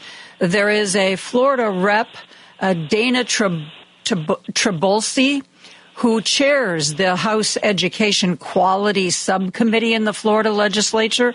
Dana introduced a measure that would assess a processing fee of $100 for each objection to a material by a resident or parent whose student is not enrolled in the school where the material is located. Apparently, anybody gets 5 free objections, but after that, if you're not a parent with somebody in that school system, you're going to pay $100 for every objection. Do you think something like this is going to be effective, Deborah? Well, it certainly might be effective for mass book challenges like the one that Ms. Baggett brings. I think the estimate is that if she had actually been required to pay for all the challenges that she files, and remember, a challenge is a demand to censor a book, if she had to pay for all of it, it would have cost her close to $20,000 to do that. And certainly that will make most people think twice about imposing their views and beliefs on all the students in a community. And I want to say, in all sincerity, If a parent has a concern, I fully support that parent's right and ability to go to a librarian or an educator in a school district and raise that concern and opt their child out of an assignment, choose different books for their child, make different choices for their child. And I know that both librarians and teachers are more than happy to work with parents on those issues.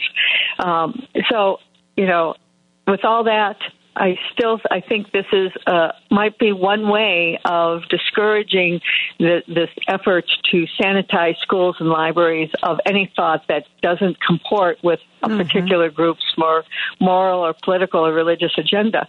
There has to be some limit to it. And given that libraries really are First Amendment hubs, First Amendment institutions. They are supposed to be places for people to find information, people including students, and that there is a First Amendment right to enter and use the resources of a library, and that governments can't engage in the kind of viewpoint discrimination that's urged by these book banners.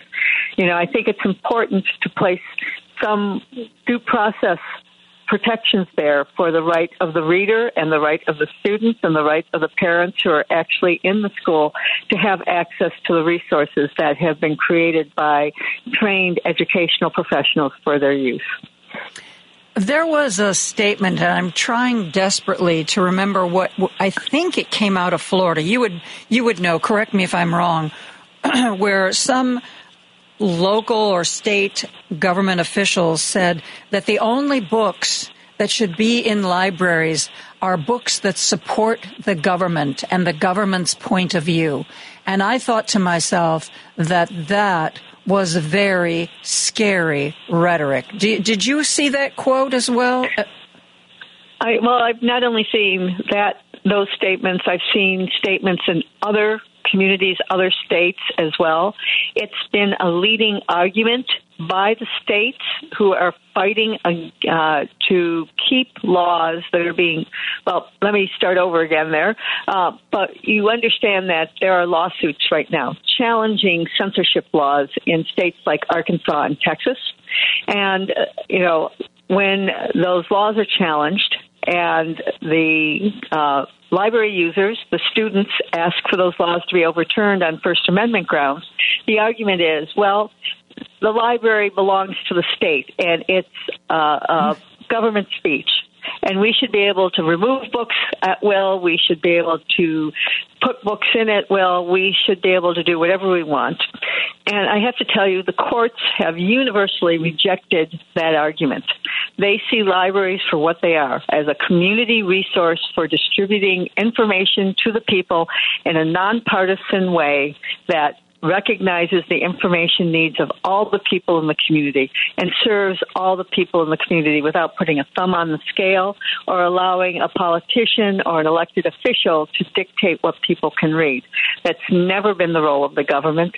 The courts have made it clear that libraries are places where there should not be any such viewpoint discrimination.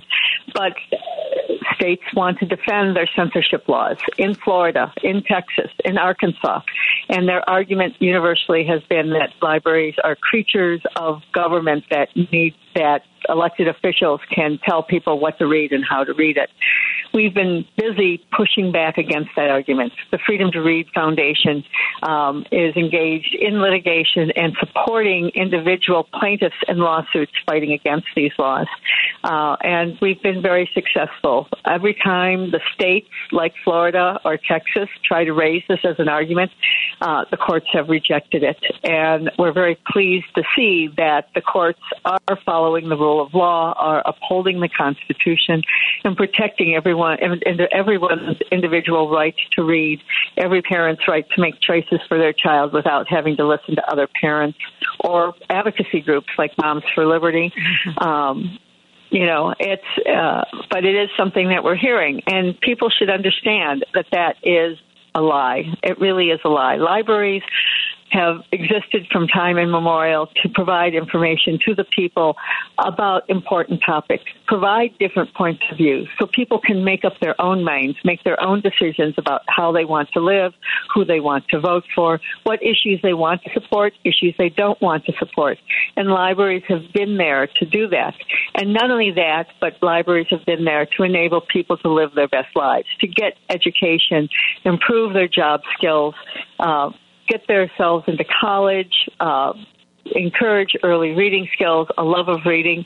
You know, libraries are such wonderful community institutions, and they should not be seen as, you know, a tool for indoctrinating the public in the view of a particular official or a particular group. I want to circle back to something that you mentioned earlier in our discussion that I think deserves a little more attention. You mentioned that there's an effort now to go to some books, particularly books for kids, and add clothing where an illustration shows somebody without clothing. And I've been thinking about that, Deborah. Isn't that a violation of copyright? I mean, I can't just pick a book up off the shelf and, you know, add a couple of paragraphs or, you know, my own illustrations and put it back on the shelf. I mean, aren't there laws against altering books this way? Well, I will tell you that if you purchase the book yourself, and this probably applies to libraries as well, you own that physical object. You can do what you want with it. You can't sell it. You can't put it into the stream of commerce. And, you know, but I will tell you that whether or not it's legal or not to deface an individual book, I will tell you that it is absolutely contrary to the Library Bill of Rights and our Code of Ethics here at ALA. You know, it shouldn't be that one person's distaste for nudity should deny people the full expression of a creator's work. And, you know, whether it's Maurice Sendak with In the Night Kitchen or other authors' books, you know, it should, if you borrow books from the library, it should represent the author's views and the author's views alone, and should not be censored or expurgated or altered in any way to reflect the moral taste of an individual or a group in the community. It just goes against everything library stands for. Again, it circles back to the idea that information is presented and you're welcome to make up your own mind. You can put the book back on the shelf if you don't like it, but others want to read that book, and it's not up to the individual who doesn't like the book to deny that opportunity to read the book in its entirety, to see it as the author intended it, as the illustrator intended it. You know, it does go to that deeper, darker thing about anything that touches on sex, that nudity is something to be ashamed of, that nudity is not a state that we're not all sometimes in at some point or another. You know, teaching that bodily shame and associating, you know, claiming that nudity is automatically obscene. Again, another misrepresentation of the truth. You know, it absolutely is something that is denying the rights of the readers in that community to find and discover the author's work without any censorship, without any intimidation imposed by others. I will tell you that this is not something that's new. You know, I can tell you stories from the 80s and 90s of, you know, even librarians using whiteout to paint a diaper on Mickey in the Night Kitchen. But we've long had policies for best practices in ALA that counsel that libraries should not be in the business of editing a work or censoring a work in part or in whole. And this is certainly censorship of a work. Now, it's possible for the author to try to or the author's estate to exercise the rights here and demand that this be reversed. I can't predict what the courts might do with that, but, you know, it's certainly something that could spur outrage by an author and raise the specter of a lawsuit, you know, which I would be cautious about. You don't want to be spending your those are my hard-earned dollars that are supporting that school district, and I don't want it expended on lawsuits to defend a censorship decision like this. Well, Deborah, then I think that I have the right to go to libraries and put naked pictures in books. What do you think? Oh, no. No, not so much. No, we should respect librarians work very hard to make those collection decisions and to make sure that the books on the shelf are there because they were chosen under a collection development policy, and that's actually a conversation I've been having, is remembering that, librarians don't collect books willy-nilly. They don't curate a collection willy-nilly. They have written policies. They keep in mind the information needs of their community. When they're creating a collection for younger readers, they keep in mind child development and pedagogy that is important to keep in mind when you're putting books together. I want to encourage everyone to remember that librarians are professionals, like doctors, like lawyers, and respect that the work they're doing. And, certainly you can request that materials be added to the library's collection and that they look at something to be reviewed and added to the collection. But, trust the librarians to have a wide range of materials for everyone's taste and a willingness to listen when people believe that the collection is missing something, and to add that book to the collection or those materials to the collection. But, we want everyone to find books on the shelf that are the result of that process, that professional process of using policy and abiding by the all their professional training. Okay, no naked pictures from me. Sorry, I went on a rant there. I apologize. That's okay. It my comment kind of deserved it. Deborah Caldwell Stone is with the American Library Association. We are going to take a break for news. She and I are going to be back to talk more about book banning, and we're going to talk about race. We're going to talk about what's happening in Colorado when we come back after this. Joan Esposito, live, local, and progressive. Quite frankly, I get most of my news from you. Joan Esposito. Y'all ready for this? On WCPT 820. And I'm talking with Deborah Stone Caldwell, who is... Wait a minute. Did I just say your name backwards, Deborah? Deborah Caldwell Stone. He kind of did, but that's fine. Oh, my goodness. What a day I'm having. She's the director of the American Library Association's Office for Intellectual Freedom. We were talking about some of the recent reporting that has been done on, there was Judd Legum's reporting on Florida's effort to potentially rein in mass book bannings. There's also some things going on in Colorado, if I'm not mistaken. Can you tell us about that?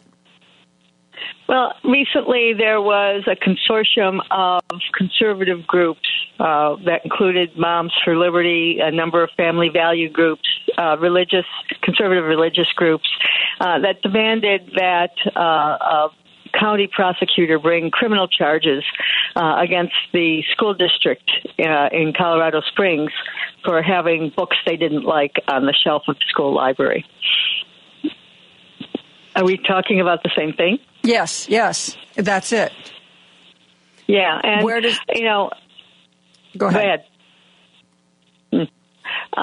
At any rate, they sent a letter last November to the district attorney demanding the criminal prosecution of the school superintendent, the administrators, the library staff, the school staff, and the district attorney very promptly told them no.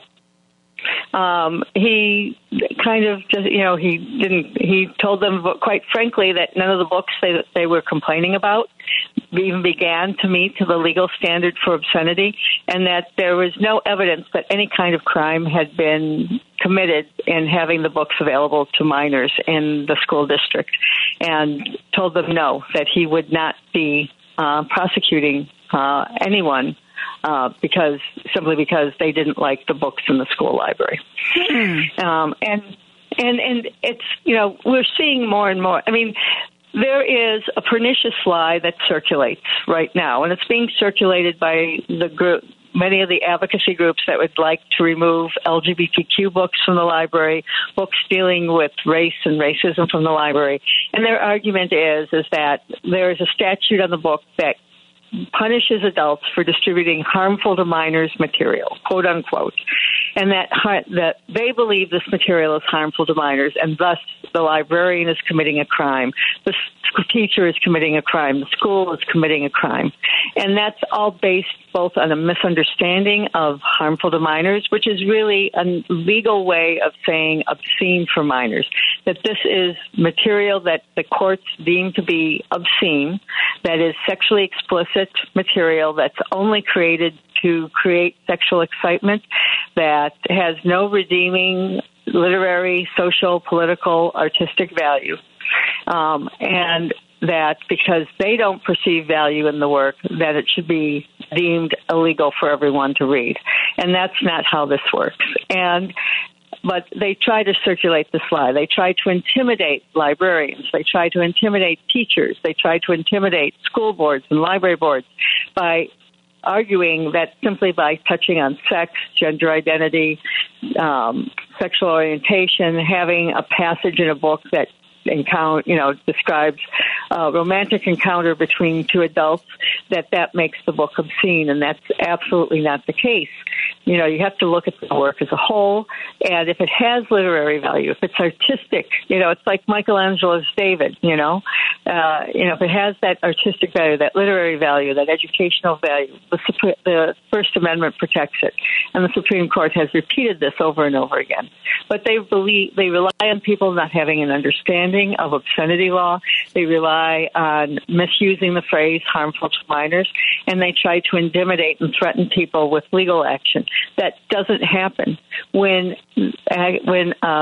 over and over again, when prosecuting attorneys actually receive complaints against librarians, against teachers, they reject the charges and rule uniformly that there is absolutely no evidence of the crime and that the books in question are not obscene, either for adults or minors. We can look at what happened in Virginia Beach, where an individual tried to have the book genderqueer, and Sarah Maas's novel, A Court of Mist and Fury, declared obscene in Virginia.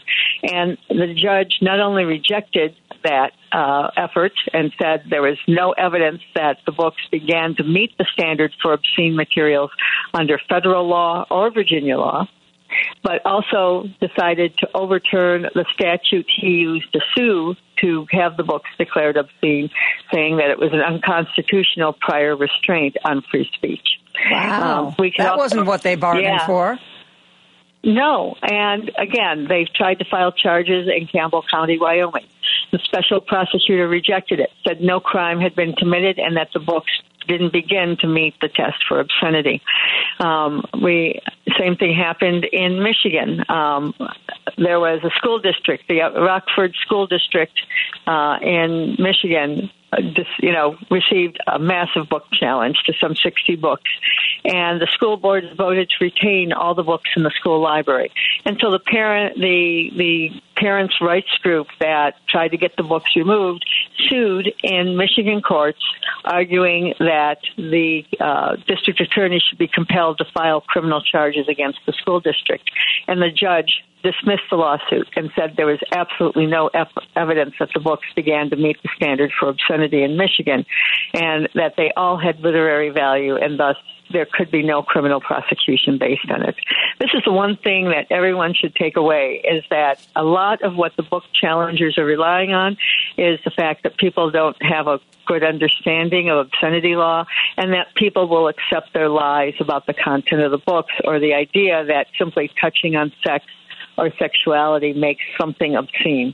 That's absolutely not the case. We know that, there are books that touch on these topics that are developmentally relevant and appropriate for young children when the topic is handled at their age level and at their level of understanding. That we know that simply talking about the fact that someone is gay is not obscene, even, But these groups, you noted this earlier, groups are trying to put people back in the closet.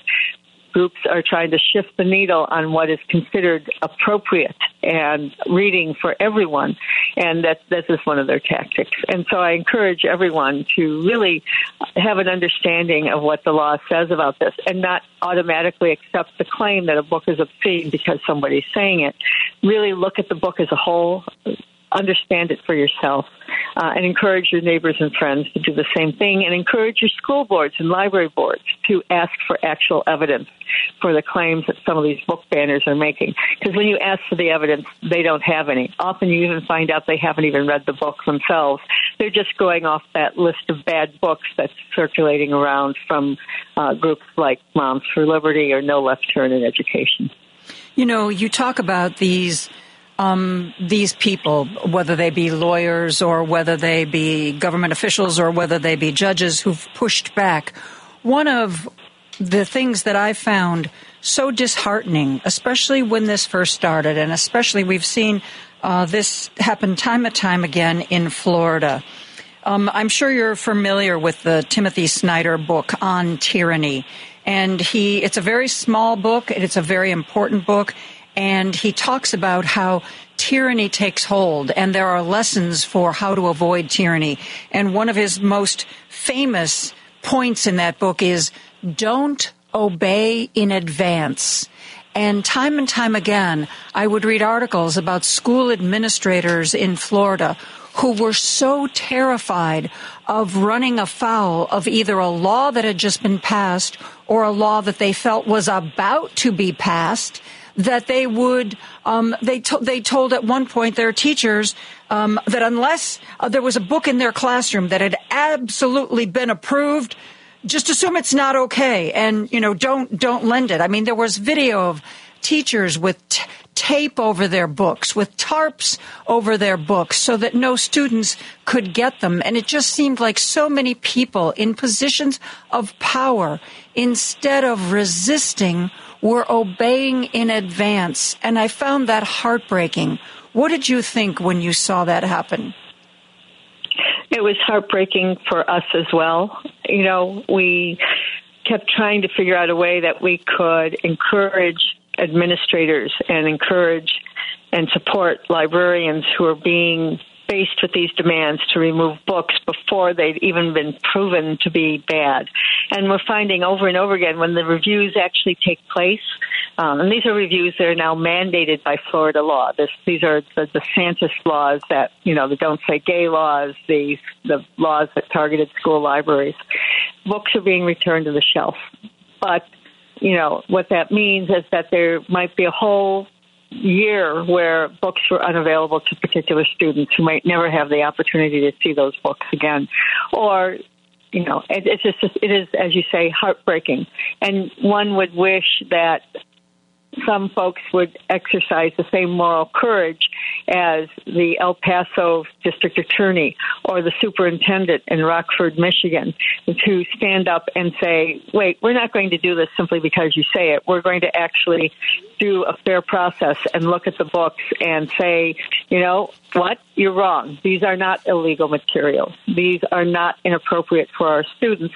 They're shelved appropriately. High school books are in the high school, books for younger kids are in the elementary school, and we're going to stand by our library professionals and our education professionals who are trained to create the libraries and the classrooms that are necessary to raise up young people who are educated to take control and they're empowered to take control of their lives and be successful adults in society. And I think some of that comes from us. We have to know who we're voting for. We have to know who we're placing on library boards and school boards and know that they will support their education professionals, their administrators, when they do take the step of standing up, and make it policy to stand up to these groups so that we don't have hecklers' vetoes all around the country. Yeah. It's why we have Unite Against Book Bans. It's not, it's an initiative, and it's a coalition of some 200 partners across the country, publishers, librarians, authors, booksellers, civil liberties groups, nonprofits that support education and opportunity for young people and gay rights. And we've created this space and place for people to find the tools they need to speak up at board meetings, to empower themselves, to ask questions of candidates. And it's just, we know that this is what needs to be done. We need to get down to the local level, encourage people to know what's going on in their communities, and empower them with the tools they need to speak up and resist the efforts of censorship. And as you say, not obey immediately, but ask the hard questions and stand up. Stand up for the students, stand up for the teachers, stand up for the librarians, and stand up for our Constitution. Deborah Caldwell Stone and I are going to be right back talking more about books and book banning right after this. Don't turn that dial. A dangerous mistake to make. Joan Esposito, live, local, and progressive, returns right now on WCPT 820. And joining me is Deborah Caldwell Stone, who's the director of the American Library Association's Office for Intellectual Freedom. We have been talking about book banning. And, Deborah, we've talked about efforts to clothe the naked and eliminate the gay people. But race has also been one of the things that seems to make a book vulnerable to the book banners. Where do the efforts to ban books that talk about race or interracial dating or all that kind of thing, are they lessening by any chance? I think that they've pivoted to really hone in their focus on books dealing with LGBTQ persons and their lives and interests, but it's not entirely absent anymore. I think the claim that schools and libraries were promoting what was called critical race theory, but was simply a reevaluation of our history with race and racism here in the United States from the viewpoint of those who suffered under slavery and racism, was a moment in time. I think what they're doing now is they're really focusing on DEI efforts and trying to remove any effort to consider diversity or inclusion in corporations, in libraries, in universities, in schools.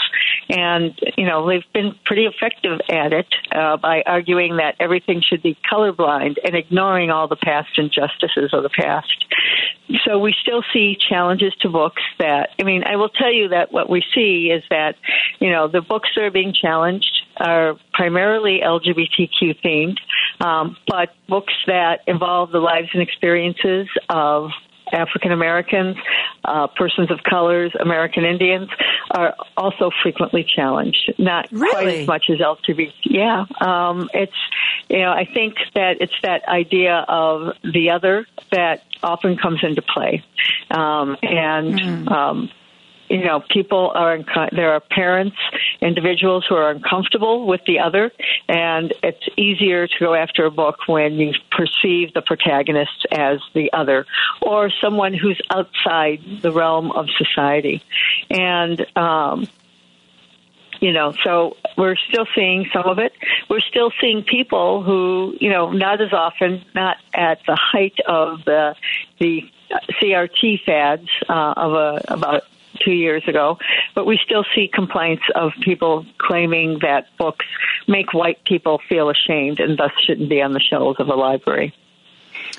February is traditionally Black History Month. Because there is a focus on Black history, does that mean that February will likely see more challenges for books that deal with race, or do those things not correlate? They don't always correlate, but I will tell you what does correlate. What we're seeing is demands by groups that are opposed to diversity or groups that don't want to see other groups' lives and experiences lifted up, that there should not be a display for Black History Month in libraries or schools, that there should not be a display for Women's History Month. There shouldn't be a display for Pride Month. And so we're seeing increasing number of policies out of conservative areas that bar libraries from putting on any kind of book display that celebrates individuals because of their ethnicity, race, or background, or their identity, as a means, because it will make essentially those who disagree feel bad, or those who are not those persons feel bad, when in fact what these displays do is they make books available, alert people to the fact that there is a rich history to be discovered in the lives and experiences of Black Americans, of women, of gay people, and that they are full participants in society. And when you take away the book displays, you deny, and hide the, in a sense, not elevate the books, not elevate them to the awareness of the reading public, then, it's another way of telling people you don't belong, and another way of trying to maintain the status quo and the myth that there is one culture and one way of being, and not allowing the fact that there are other ways of being, other people who achieve available to learn about in libraries. So, just out of curiosity, we here in Illinois, our Secretary of State, Alexi Giannoulis, was the driving force behind a law here that says that if a library bans books, they forego any state funding, and most of the libraries in Illinois rely on state funding. Have you seen any other states maybe copy that? We're seeing a number of states consider a similar law. We're seeing states also consider laws that rely on anti-discrimination statutes and civil rights promises in state constitutions, as well as prescribing the need to use due process, to have a strict policy in place, to not remove books when a book is challenged, and to make sure that everyone is heard and that the book has a fair hearing before it's removed from the shelf of the library. And so we're seeing a number of these anti-book ban bills come forward from the states. California has actually passed a law that bars book banning in school libraries on the grounds of discrimination, and has put some teeth behind that. And I'm confident in the next legislative session we'll see some other bills come forth. I think New Jersey is the one New Jersey is considering a bill that's very much modeled on the Illinois bill, but we're seeing, as I said, we're seeing other bills. And I want to say how grateful we are, just as we're grateful for those like the El Paso District Attorney standing up and saying no. We're grateful for those legislators who recognize the harm being done to our students, to our communities, to our civil liberties, and trying to find a solution and trying to put that solution in place before this goes too far. We do track this, and I'm happy to share information about the bills under consideration. It's just one, it is, as you say, we're seeing glimmers of light at the end of the tunnel, and, we're seeing, even conservative legislators recognizing the harms of book banning.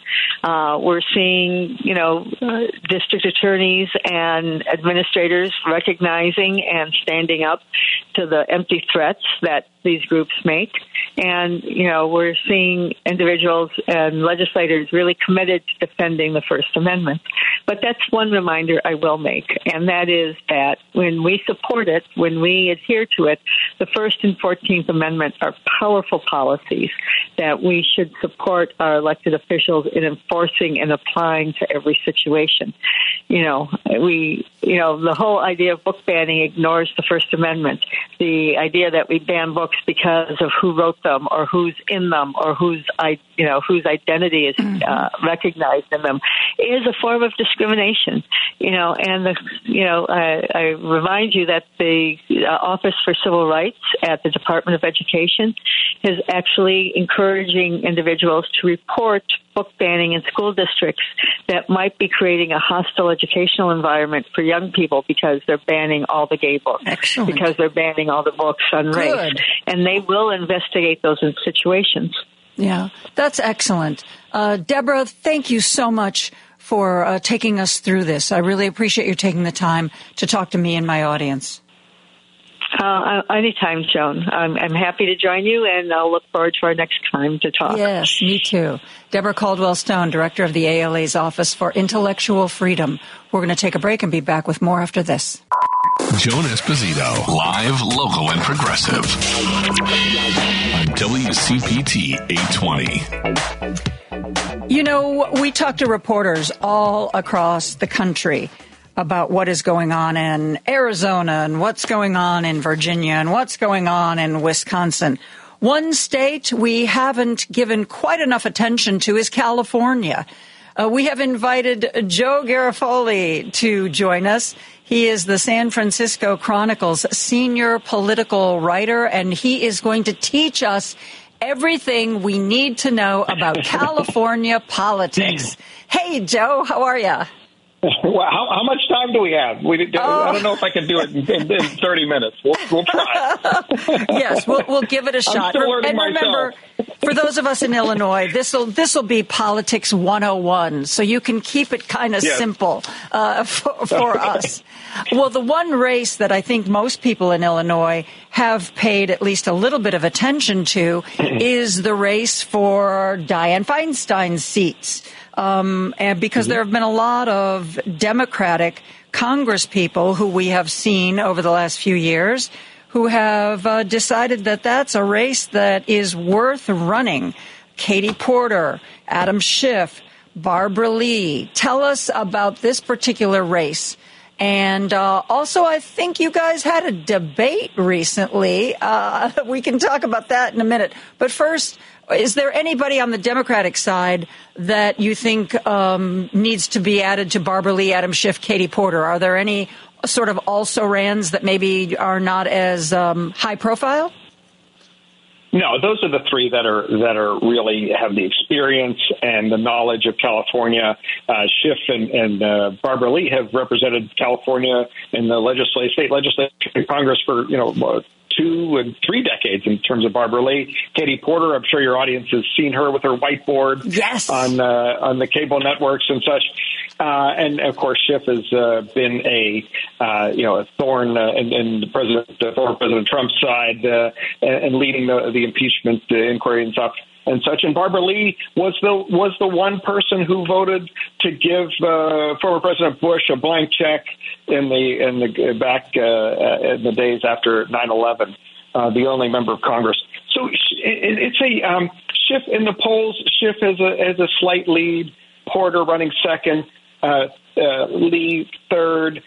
Schiff we just got their financials, and Schiff has $35 million in the bank, which, remember in California, it costs $2 to $4 million a week to run TV ads statewide.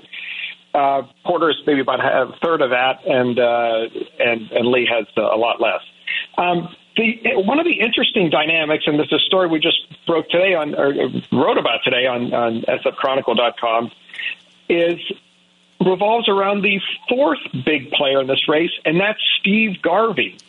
I have to tell you, Joe, being a sad woman with no life and being a government geek, I actually watched a little bit about the Senate debate, and I don't know who the heck is prepping Steve Garvey, but I hope he fired them and has someone new. Talk to me about that. Well, Steve Garvey, for those of us, or for those of your audience who are probably under 55 or so, was an all-star first baseman for the Los Angeles Dodgers, later San Diego Padres. But in the late 70s, or in the 70s and the early 80s, he has had never run for office, never really been a player in politics before, and he kind of rolled out of bed last fall and said, "I'm going to run for the Senate." I talked to him like a few days before that, and he's woefully unprepared for any kind of policy issue. He doesn't want to take on anything, and even though he voted for Trump twice, he wouldn't commit to voting for him again because in California, that is the kiss of death for any candidate. Yeah. So, and he was very ill prepared for a lot of the issues. I mean, almost all of them. I think particularly in places where they think the Democrat is likely to win. I see it's like Herschel Walker. Nobody vetted that man. I'm sorry, but nobody sat down and did a deep dive into that man's past. Talk about a horrible candidate. But there was a cynicism. He's black and he's famous. And I think the Republican Party thinks that sometimes they can get a bump with somebody who's a celebrity rather than trying to actually find a good candidate. Do you agree? Well, here in the operative color here in California is green because the Republicans here want a candidate who can either self-fund or can raise a lot of money because, as you say, Joan, because of their celebrity. They're not getting that in Garvey. He only raised about $700,000, which will buy you a bunch of road, yard signs in Los Angeles, maybe, but that's not much else. He is. They have not. There are twice as many registered Democrats as Republicans in California. So Republicans already started disadvantaged. The reason it's so tough to get candidates is the donors don't want to invest in these races because you're tearing up money. Mm-hmm. They have not won since 2006 when Arnold Schwarzenegger won re-election. That's how long it's been. And Arnold Schwarzenegger probably couldn't get reelected now because the Republican Party in California has moved so far to the right.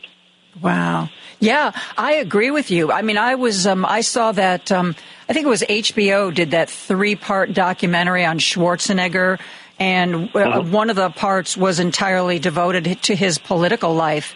And, he was a Republican, but in the way that he governed, he didn't govern like he wanted to do what was best for his party. I mean, at least obviously, the documentary might not be quite as critical as some people would be, but it was, a man who wanted to do things. Like he said, when they brought these environmental proposals to him, and he was like, well, 5%. Well, why don't we make it 25%? Let's go big. And he seemed to be a kind of politician that, I'm going to show my age here. I don't see them anymore. The kind of politicians that seem to care more about their state or the country than they do about their own personal wealth, fame, longevity in office, all these other things that seem to be precedent in so many politicians these days. But I think Arnold Schwarzenegger could potentially win again, but he'd have to be a Democrat. Yeah, and there's plenty of folks in front of him in line here. I think he has said his political days are over. But he moved to the center over his time here. He tried to run as a little bit more conservative when he after the recall. And that's how he was sort of got into office initially. But he evolved. He said, he literally said, I got my ass kicked. And then he moved more towards the center. And he not only on environmental laws, as he said, he helped work with Democrats and create a groundbreaking environmental law here. But he also moved on issues like the top two. I think many people call it the quote unquote jungle primary here. Whereas in the primary, the top two finishers, regardless of party, advanced to the general election. It was a way to try and get more moderate candidates to represent and to have candidates not just appeal to their bases, but to appeal to a wider swath of voters. Yeah, it's had mixed success, but the idea was good. Mm-hmm. Well, as far as I'm sorry, you brought up Steve Garvey, and I'm like a dog with a bone. I can't let it go. I have never run for office, and, maybe Steve Garvey didn't have a lot of party support. Maybe deep-pocketed donors didn't step forward. But if I were going to run for office, I would educate myself on at least the basic issues. I mean, at one point, I think one of the people asked Steve Garvey what his policy would be on something, and he basically said, well, I can't tell you what my policy is now, but I can tell you it's going to be good. He told me, he goes, well, I don't have much for you right now, but just wait until April, May, June. And I was like, well, Steve, people are voting in March. You're going to tell us what you're going to come up with after the primary? You had to laugh to stop from crying on that one. Wow. So potentially this next election for this seat could be Adam Schiff versus Katie Porter? Well, here's what happened today. It's a bit controversial here in California. We have some fresh news for your listeners. Schiff released an ad that showed him, said, here's the difference between me and Steve Garvey, the leading Republican in the race. And it was an effort to elevate his candidacy so he gets more support from, there's a lot of undecided Republican voters and independent, right-leaning independent voters. So Schiff wants Garvey in the top two to face in November, because that's an easier race for him than him against Porter, which would be a tougher race. And Porter went off on this. She accused him of a deeply cynical ploy, said he's trying to box out very well qualified female candidates. And so this is an interesting move. It's been done before in California, where you try to elevate your most onerous or your weakest, I should say, Republican candidate. Sure. So you could go against them instead of a fellow Democrat who might be a tougher challenge. Yeah, I see that. And Barbara Lee, for a while, was very vocal in her disappointment that Gavin Newsom didn't appoint her to the seat. And he said, I'm trying to stay out of this race. That's why I've fulfilled my promise of appointing a black woman, but Barbara Lee, it isn't going to be you. Basically, I don't want to put my thumb on the scale. What did you think of that? How was that received in California? Well, let's look at it short term and long term. Short term, and I wrote about this, there was definitely some blowback on Newsom when he did that,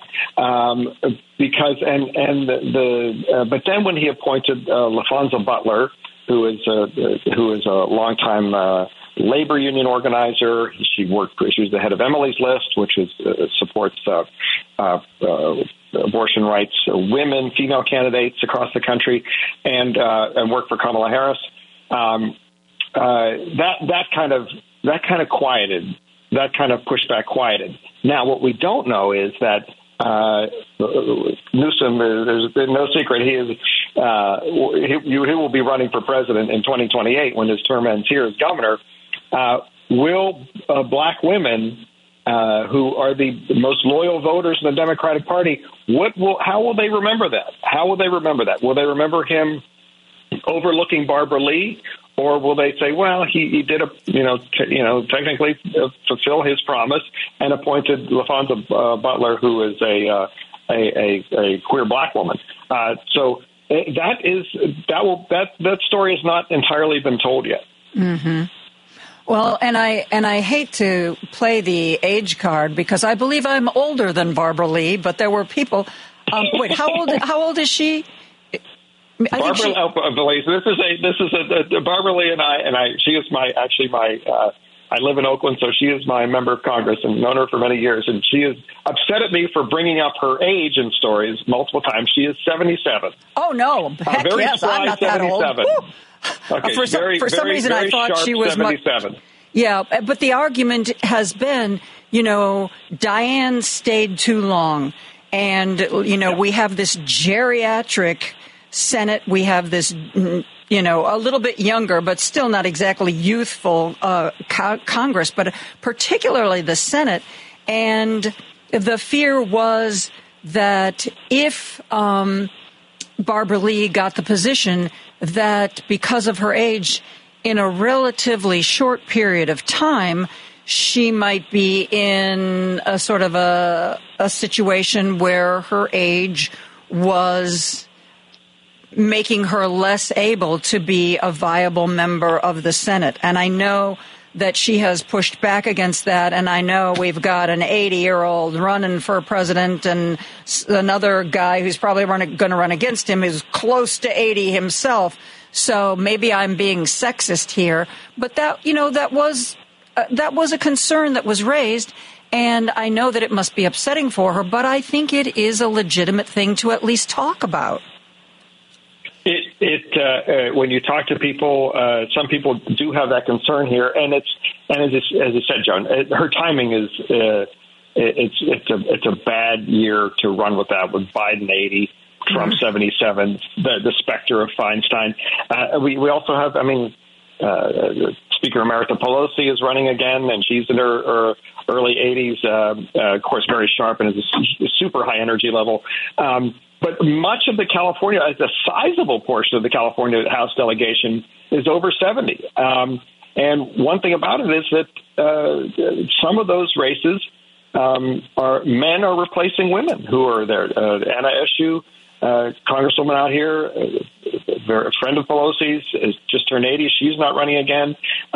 It's a bad year because age and the gerontocracy will definitely be on the ballot this year, and it's leading a lot of Democrats, as particularly young voters, to ponder sitting at home, sitting this one out. They're frustrated, they're turned off by Biden's age. We hear that all the time. Mm-hmm. Joe, I've gotten so involved in this Senate race discussion that I'm a little late for a commercial break. So hang on. I'm talking to Joe Garofoli, who is the San Francisco Chronicle senior political writer. We're going to talk about the California governor's race when we come right back after this. Joan Esposito, live, local, and progressive. The reason that I listen to you from the infamous other side, you will call a spade, and if it's indefensible, you will not defend it. And you know what? I can respect that. On WCPT 820.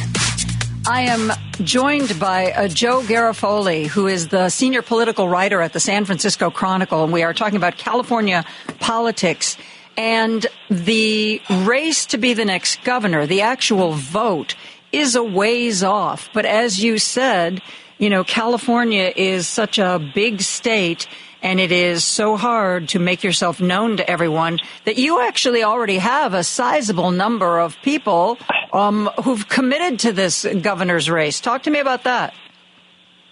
Joan, first of all, I love that you're nerding out about the 2026 California governor's race. I can't help myself, Joe. I love this. This is so great. Yes, there's already people out there running, raising money. We just about a week or so ago, a couple of weeks ago now, we had the state Senate leader, Toni Atkins, launching her campaign. And what she says, I have a little over 2 years to reach 27 million eligible voters in California. That's what people are thinking right now. Mm-hmm. And that's why they're jumping in the race. It's going to take at least $10 million to run a credible campaign. Somewhere between about 20 and 30 million to run a strong one. Gavin Newsom spent 21 million in his 2022 reelection campaign against someone that really had no money and nobody had heard of, State Senator Brian Dawley. So it takes a lot of money to run in the state, and so that's why we already have our sitting Lieutenant Governor Lenny Kounalakis running. We have the Superintendent of Public Instruction Tony Thurmond running, the former State Controller Betty Yee, and the Attorney General Rob Bonta is also expected to run. And if this is the field, and there might be a couple other people jumping in, but for the first time ever, California, the nation's most diverse state, will have its first non-white dude governor. Wow. Well, it is a very diverse state, and frankly, it shouldn't have probably taken this long for that to happen, but, better late than never. Why? I mean, I know California is a big state. I used to live in Sacramento before Sacramento was cool, sadly. I'll restrain judgment on that, but my friends in Sacramento. Well, let's face it, it's so much cooler now than when I was there. And Sacramento was not terribly cool. It's cooler. Yeah. But why so much money? Why so much money to campaign there? Well, number one, you do have those 27 million people you have to reach. And the media markets you have two top 20 media markets here in San Francisco, the Bay Area, and Los Angeles, if you want to go there. And then you have to reach voters in other places like, Sacramento. You have the Central Valley, America's breadbasket, but there's a lot of voters out there. You have San Diego is another major media market. And the thing is, it's like some of these folks who are running are, what we like to call Sacramento strong. They're well known in the state capital, our state capital, Sacramento, but they're really not well known, if they drive 3 miles out of town. So they have to introduce themselves to people all around the state, which is, we're the world's 5th largest economy, and we're, like Newsom calls us a nation state, and in many ways, California is. Yeah, it really is. But Joe, it doesn't take all that much money to have a TikTok account. I hear TikTok is viewed by lots of people. You could become a TikTok star. I mean, look what it did for Jeff Jackson's career in North Carolina. He was a first-term congressman. Nobody knew Jeff Jackson. And suddenly, he's on late-night talk shows because he does these cool little videos that people like me can't get enough of. With all due respect to the candidates running here, and I don't see TikTok star in their future. No, they're fine. They're fine folks, but I don't see any of these folks going viral in that way. I could be proven wrong, but at this moment, no. And a lot of people in the Midwest who haven't ever lived there think of California as this real, progressive, cutting-edge state. But you've got to remember, California gave us Kevin McCarthy and Devin Newsom, to just name two. Yes. Yeah, right. There are some very conservative portions of California. Oh, very much so. And I'm lived here about more than 30 years, but I grew up in Pittsburgh, Pennsylvania. I lived in Chicago for 4 years. I went to school out there. I lived in Wisconsin. So I know I'm sort of a Midwesterner, born and bred. So I get that vibe. And yes, Central California, the Central Valley is more conservative than the rest of than the coastal areas, and particularly where Kevin McCarthy was from, or is from, Bakersfield. That's oil country there, and Nunes was representing an adjoining, adjacent nearby district. That's the heart of conservative Republican California, and. People, when McCarthy is leaving, some Democrats don't live here. They're like, oh, wow, maybe Democrats could take the seat. No way. They're not taking that seat. That's a Republican seat. And the Republican areas here, there may be few but they are very Republican.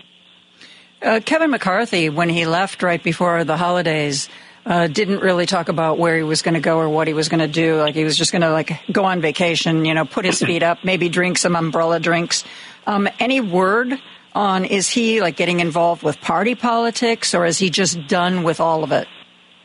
Well, I look for him to wind up on K Street in Washington, as soon as he's eligible to as a lobbyist. I mean, think of that man's connections that he has developed over the years. And one thing McCarthy was very good at was recruiting candidates, was tapping into donors.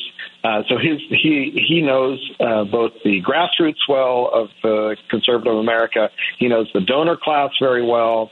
He would be a very, very valuable commodity and asset for any sort of lobbying firm, and he has some of his closest friends who are in Trump world are making a living on K Street, and so he's don't cry for him. He'll be driving a nicer car very soon.